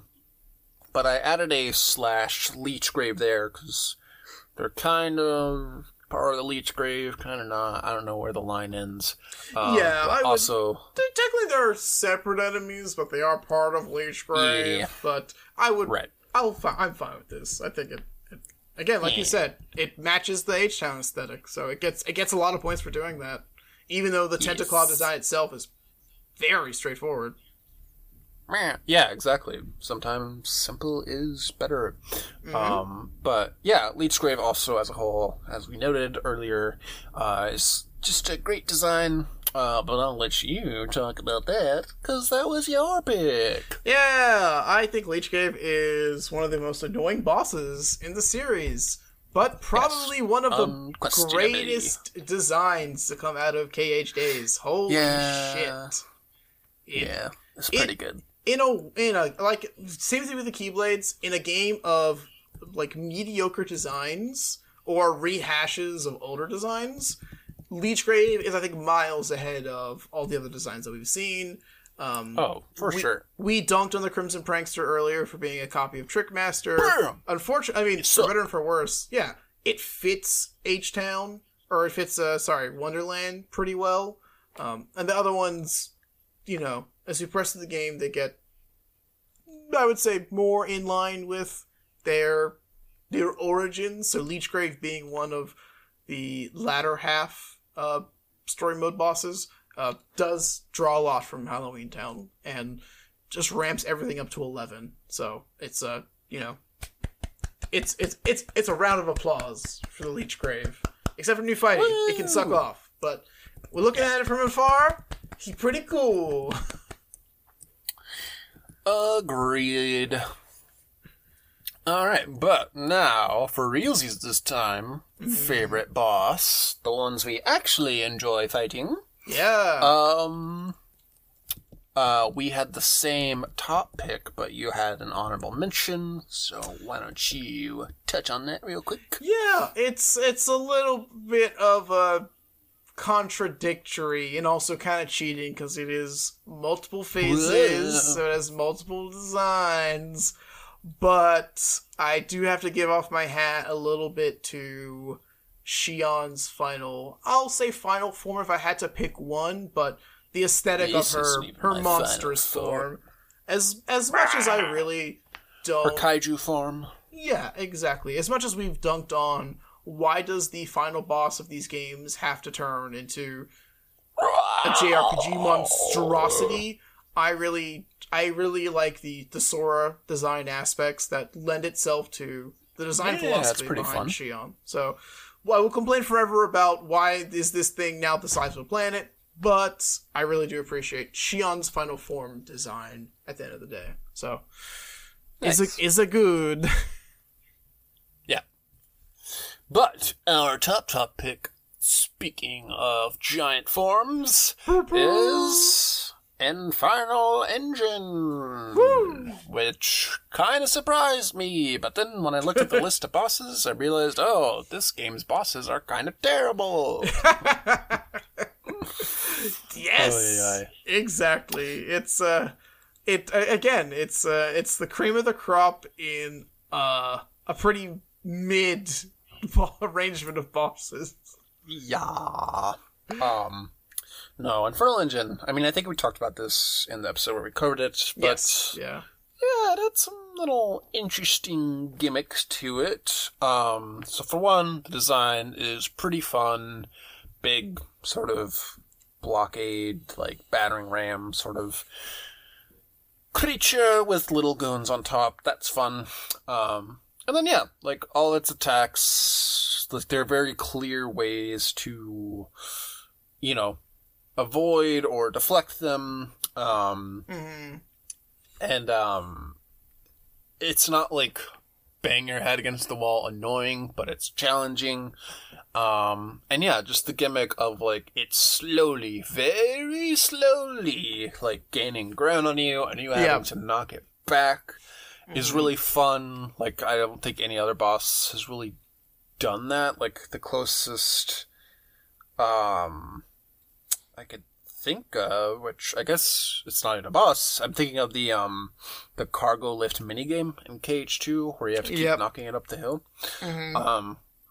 But yeah, like I feel like this boss stands out of just like being like a Days boss, if that makes sense. Like most of the other ones are just big monster, hit it and try not to get hit. And exactly. That's pretty much it. Yeah, like and I pulled up the list of bosses. It's pretty small. We have Dark Side and the Dark Follower, which are just palette swaps of each other. We have Lurk Lizard and Veil Lizard, also palette swaps. We have Guard Armor, which is in Olympus, the end of Olympus for some weird reason, and the Power Armor. Guard Armor I considered, but it was too drawn out. It takes too long. It's kind of annoying. Yeah, it's a worse version of the OG Guard Armor fight. So I was like, you know what? Nah, not today, fam. So it wasn't for you, not for you. We mentioned the prankster. We will not talk about Ruler of the Sky. So at the end of the day, Infernal Engine takes the cake. Yeah, it was more a process of elimination. Yep. Which is weird when we're considering the best boss fights of a game. No, I do remember coming out of it thinking, oh, that was actually pretty decent. So, yeah. Infernal Engine, more like in first place engine. Yay! Woo woo! You did it. Alrighty, time for our final crownie of the evening. Alright, time to give the award for Best Story Moment. So, as we all know, Kingdom Hearts is all about the story. So, what were the moments from Days that made us feel the most? Well, we'll tell you. So, exactly. I have my pick, but you have an honorable mention. So, yeah. Hey, so if I pour one out. I guess if I had to pick honorable mentions, a lot of the Axel. I mean, I love Axel. I don't try to hide it. Axel is one of my favorite characters. So he has a lot of questionable, but he has a lot of good emotional moments, despite being on Nobody. Am I right? So, one of his most impactful moments. I was thinking about the tea that was spilt during the secret reports, but again, those are more of behind-the-scenes reports about the story, less of story moments. So I think my favorite moment out of all those I had to pick was when Axel brings back Xion for the final time. So when he tracks her down to the old mansion in Twilight Town, and Xion goes to confront him. At this point, Xion has left for a second time. Roxas has, a day or two before this prior, is now left the organization, had that whole "no one would miss me. That's not true. I would" moment. So he is truly pent up and nothing but frustration at, one, his friends leaving, I guess two, his friends having the ability to actually leave, and three, kind of being left to his own devices. And he says it straight in that cutscene. You think you can do what you want, but I'll bring you back every time. And that, I really, truly feel that moment. So They call him the dog catcher. God. Axel! Yeah, I mean, he flushes out the traitors, and he collects those bounties, ladies. Mm-hmm. God. Yeah, no, that's a good Axel moment for sure. So if that's your boy, then that cutscene will do it for you. Yeah. So yeah, I'll just jump into my number one, which I subtly hinted at earlier, discussing Shion's name, but it's Tears. The cutscene, which she vanishes in. Mm-hmm. Because as I've said, I think it's like the most iconic moment in the game. Yeah, and I've already talked about it, but yeah, it's the first thing I think of whenever I think of Days. And yeah, back when the game was still relatively new and I was filled with a lot of emotions, I would just go back and watch this cutscene on repeat to feel something. So yeah, it's one of those scenes that really sticks out to me in the vast canon of the Kingdom Hearts franchise. I can see that. Yeah, because it's sad. It's a good one. Like you had mentioned in our last story episode.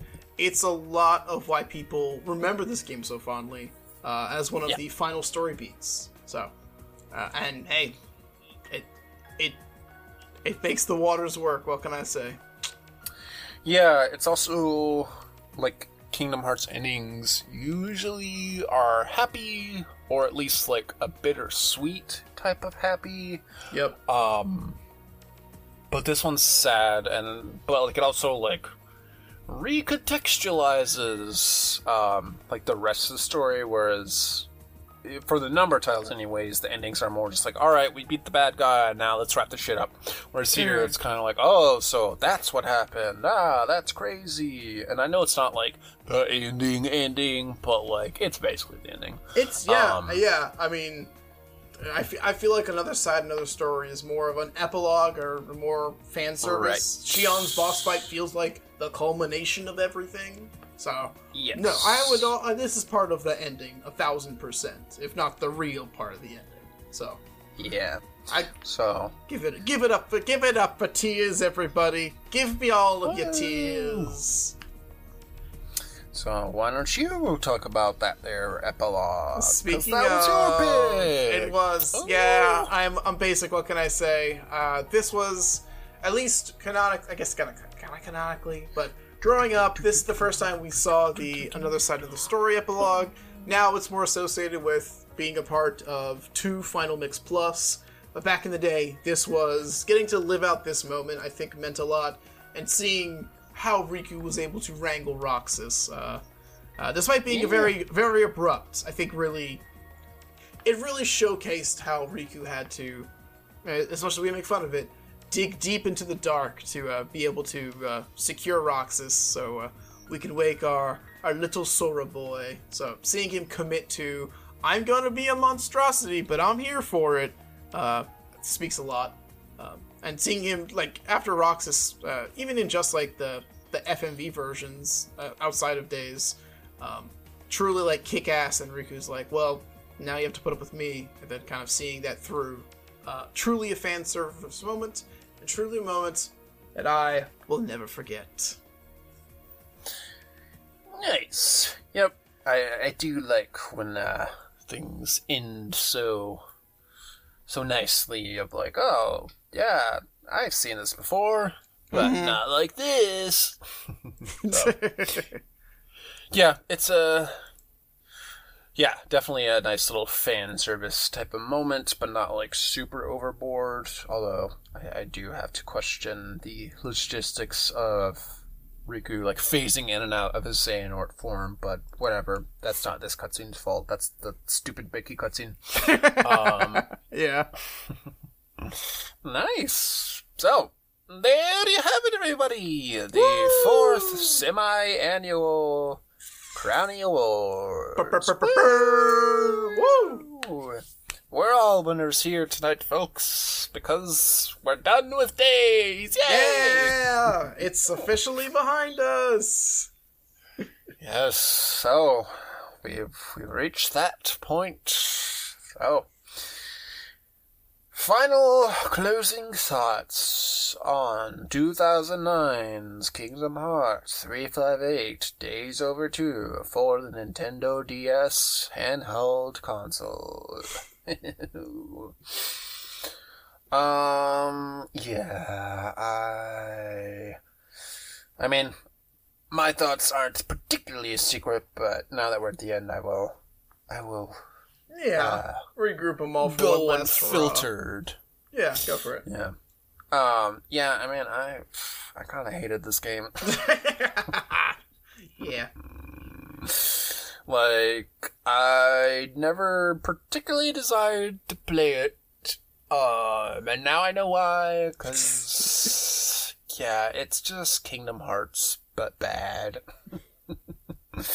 Like, the story has its ups and downs, mostly downs, if I'm being honest, because it just gets super repetitive with, like, oh, Roxas in a coma, Shion's in a coma, Shion's gone missing, let's go find her, we found her, Shion's gone missing again, let's go find her, we found her, Shion's gone missing again, let's go find her, we found her.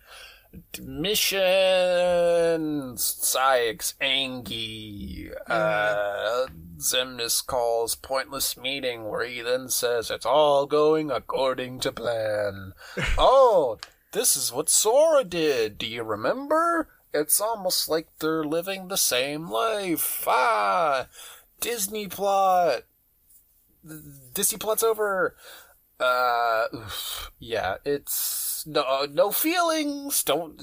Nobody has feelings. Don't you dare think that you have feelings, because you certainly don't. Mm-hmm. And yeah, just characters making really stupid decisions because they think that they don't have any choice when they do? Question mark. Yeah, that's it's something. Well, God, I constantly allude to it. It's a plot point that kind of comes up later in the series at the end of the handheld era, but they bring it up too many times of like hey, we don't have emotions. Well, it's funny because, and also for reviewing Days, reviewing the Ultimania, just reviewing everything in general, nobody's the distinction is basically supposed to be, oh, we don't have real emotions, we're remembering what it was like to be human, and that lets us process that. And then you have these two special nobodies who don't remember their human lives and are definitely experiencing the exact same thing you were doing, and yet you're saying those are the fragments of emotions, those aren't real emotions. You have to constantly look at the game and go, what the hell are you talking about? Yeah, so as far as I'm concerned, really the best part of the game is just, the friendship between Roxas, Axel, and Shion. Sora and Axel, yes. Pretty much, yeah. But even then, Axel, waving back and forth, gets a little weird. I understand where he's coming from, and I feel like they didn't totally flesh that out. Yeah. Just thinking about, it was awkward. In the future, his motivations, it's you could have treated Shion better. 1,000%. I did notice when I was watching the first half of the remix cutscenes, here's where your little corrections kind of come into place when he sees Shion for the first time, when he's like, hey, you can rely on friends. Friends are important. You are Roxas's friend, therefore you're my friend. It cuts to just his face, and then he kind of goes, oh! And then it cuts back to them seeing each other as people, and kind of flashing back to that secret report. When he sees Shion for who she is, and he writes down how similar to Naminé, basically, and we had that conversation last episode. But I mean, that added a little bit of that oh crap moment was visible as opposed to a written report. Yeah. But can't fix everything. Yeah. So the main sort of story contribution here is the existence of Shion. But then, by the end of the game, they so conveniently write it that everyone forgets about her, and she never happened. Don't worry about it. How do we introduce a very important character that we've never met before, and we're past this point in the story, guys? Yeah, it's pretty silly, and it's like the very definition of filler of like, oh, well, it's like, yeah, we couldn't fit it into the main canon because this wasn't written into the original manga, so we have to write around that so we don't step on any toes. Yeah. So we'll just come up with this imaginary plot device that doesn't actually have any real bearing on the plot as a whole. And even when it does come back into play, it still doesn't really have any impact. Yeah, so, God. The repercussions of forgetting Shion creep up in future titles, but nothing impactful besides that she was a person that exists and everybody forgot about her. Yeah, that's about as far as her character goes, which is to blame. So, story, hit or miss, and then gameplay, like, I've voiced my frustrations, but yeah, panel system, more annoying than anything. Seems like a cool idea at first, but in practice it gets very old very quickly. The actual, like, fighting and combat is very clunky, if not just totally awful. Most of the boss design is poo. Magic is a joke. Sometimes it's super powerful, sometimes it's completely worthless. Yep. Platforming is awk. The mission structure is super annoying and repetitive, and just everything takes so long on this game, and it's like what I didn't like about Calm was you go back to all these areas we've seen before and do it all again, so it just felt very been there, done that. And this is that, cranked up to 11, because we've literally been there, done that. Like you'll do the same mission multiple times in the same world. It's like, oh my god, what are we doing here? Collecting hearts and Agrabah! Yeah. So, to wrap up my thoughts, yeah, I'm glad it's over, and I'll probably never play it again. And in terms of ranking, it's a toss-up between this and Recom, but I'd probably rather play Recom, because at least that still feels good when you play it. Like, it's almost like they have the opposite problems, where, like, Recom has zero level design to speak of, so it's, like, all the in-between is really boring, but the combat's decent. Yeah. Whereas here, there's some level design that's not great, but there's some. But then the fighting is just, like, the worst in the series. And that's most of what you're going to be spending your time on. So, pick your poison, I guess. But yeah, I guess Recom... I don't know. Yeah. So, ranking from top to bottom. 1, 2, Recom, and Days. As far as the games that we have covered so far go. So... Okay. I wash my hands of thee, Days, you are expunged. Get thee from mine tongue, I shall never speak of thee again.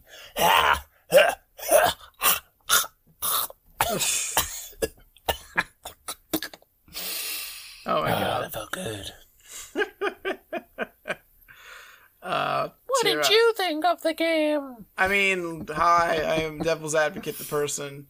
I did appreciate a lot of the direction of Days. The execution is fumbled in a lot of areas. So there was drive, there was ambition. Again, the execution did not fully kind of, I think, meet those expectations.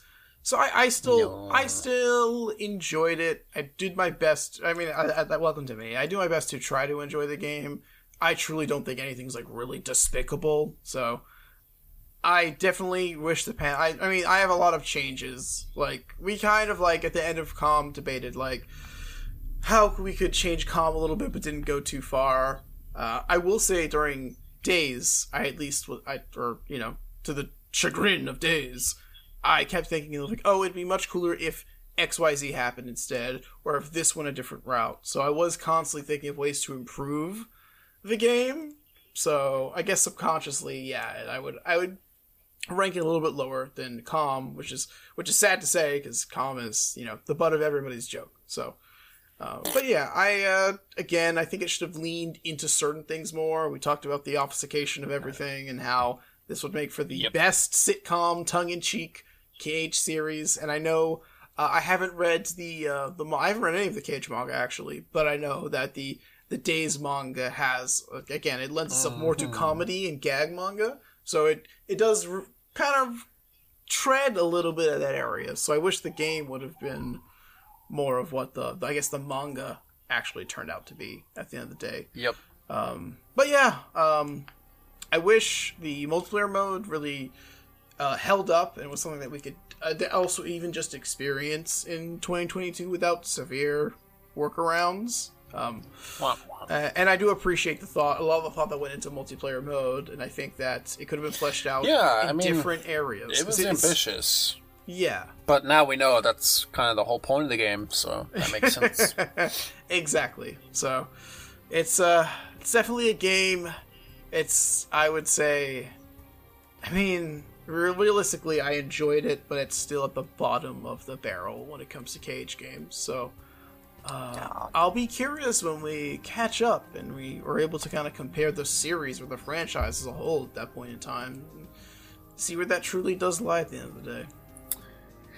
Yeah, I mean, I think it's gonna come down to, well, I guess it depends on how wide we cast our net, but I think it's gonna come down between this and Coded for bottom of the bottom. Yeah, I'm not sure really, despite BBS is our next game, I'm interested to go back to Coded. At the time, I hated Recoded because it was just KH1 all over again. But I hate you, Coded. It does. I mean, it's post Days and it's post BBS, so the combat again, like looking at the combat is interesting and good. The story just doesn't go anywhere, and so I feel like it'll be the opposite of Days, actually. So exactly, it will be interesting to see how that plays out. Sometime probably next year, actually, because we are inching closer and closer to God's dear light. We're encroaching on Kingdom Hearts, everybody. The true Kingdom Hearts. Yeah. Here's what you do to make Days gooder. Say we have a hypothetical re-colon Days, which I shudder to put that thought out into the ether. But if you're gonna redo Days... Yep. You basically just make Persona 5, but with the organization.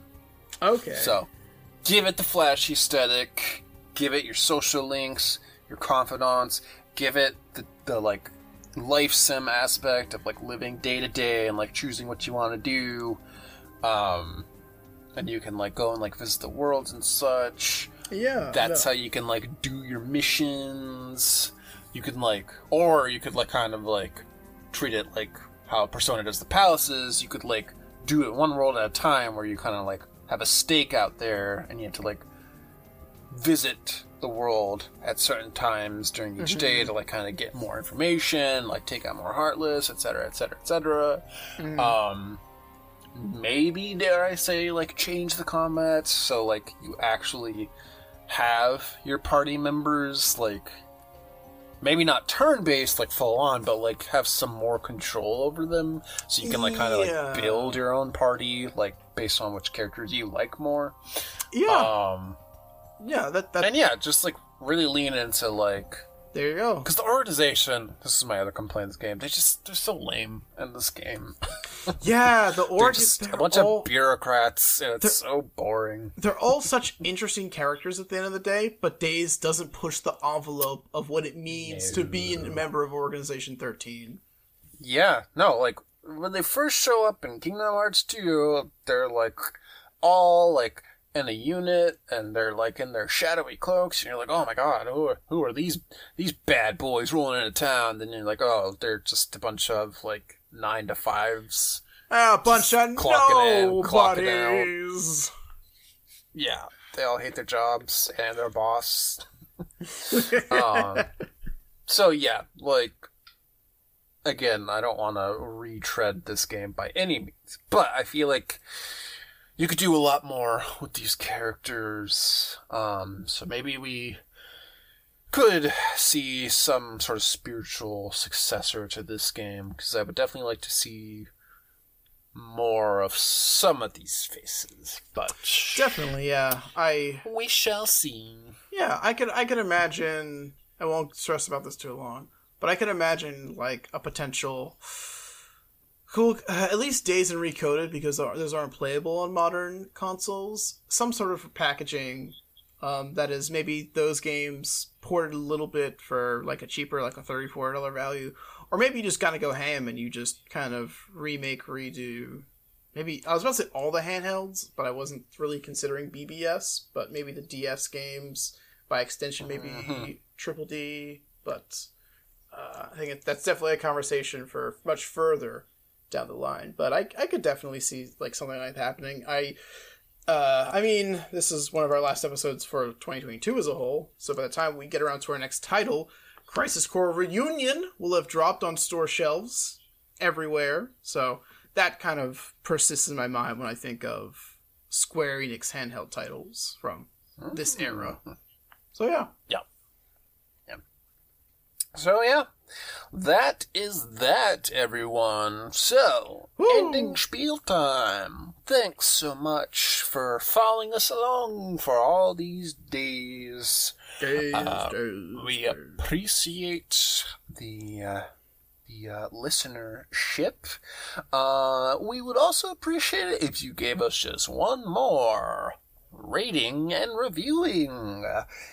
Also, subscribe, because we are going to go on a hiatus, and we're not entirely sure when we'll be back, but if you subscribe, you'll be the first to know, because we'll pop up right in your podcast app, and it'll be like seeing an old friend again. Yeah. You can also email us at khbhpodcast@gmail.com. Send us some letters in the meantime, and we can catch up. Or if you want some more instant access, you can tweet at us at khbhpodcast.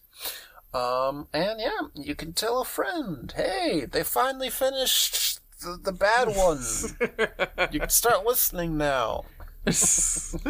We played Days so you don't have to. Pretty much. So yeah, that is it. Hereth endeth the lessoneth.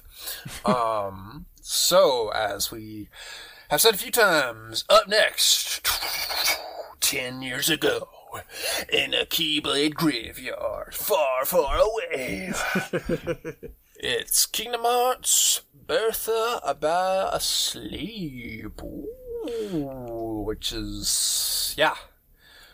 I would say it's so. I mean, we'll get into it once it's covered, but it definitely has the scope of a numbered title. So, this will be a fun one to talk about. We definitely have to figure out how we're going to cover it, because it's got the 3 separate campaigns, so we're going to be bouncing back and forth a lot.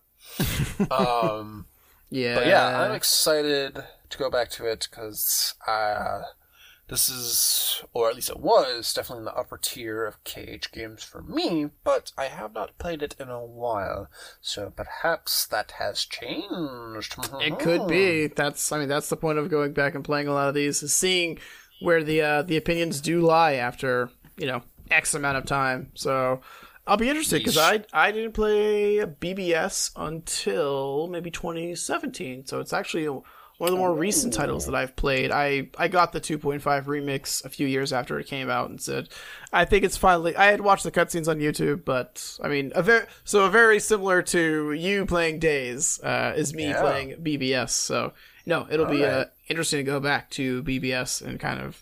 especially with the retrospective. And place it amongst its peers as well. Yeah. It's also, it's nice because unlike Days, you can play this one on basically every console at this point, so hopefully listeners should be able to play along more easily. So, yeah, check it out. And, we'll probably be back sometime early in the new year. TBD. Maybe we'll squirt out a little blank points in between now and then. So again, subscribe and keep your eyes peeled.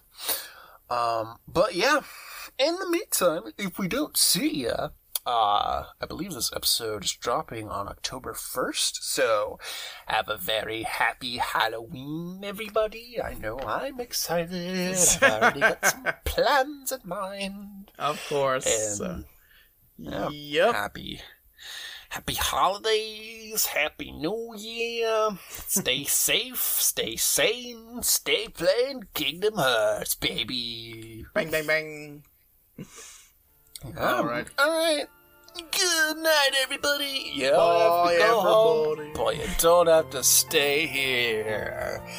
Bye-bye. Make like a sword and go to sleep. Boo.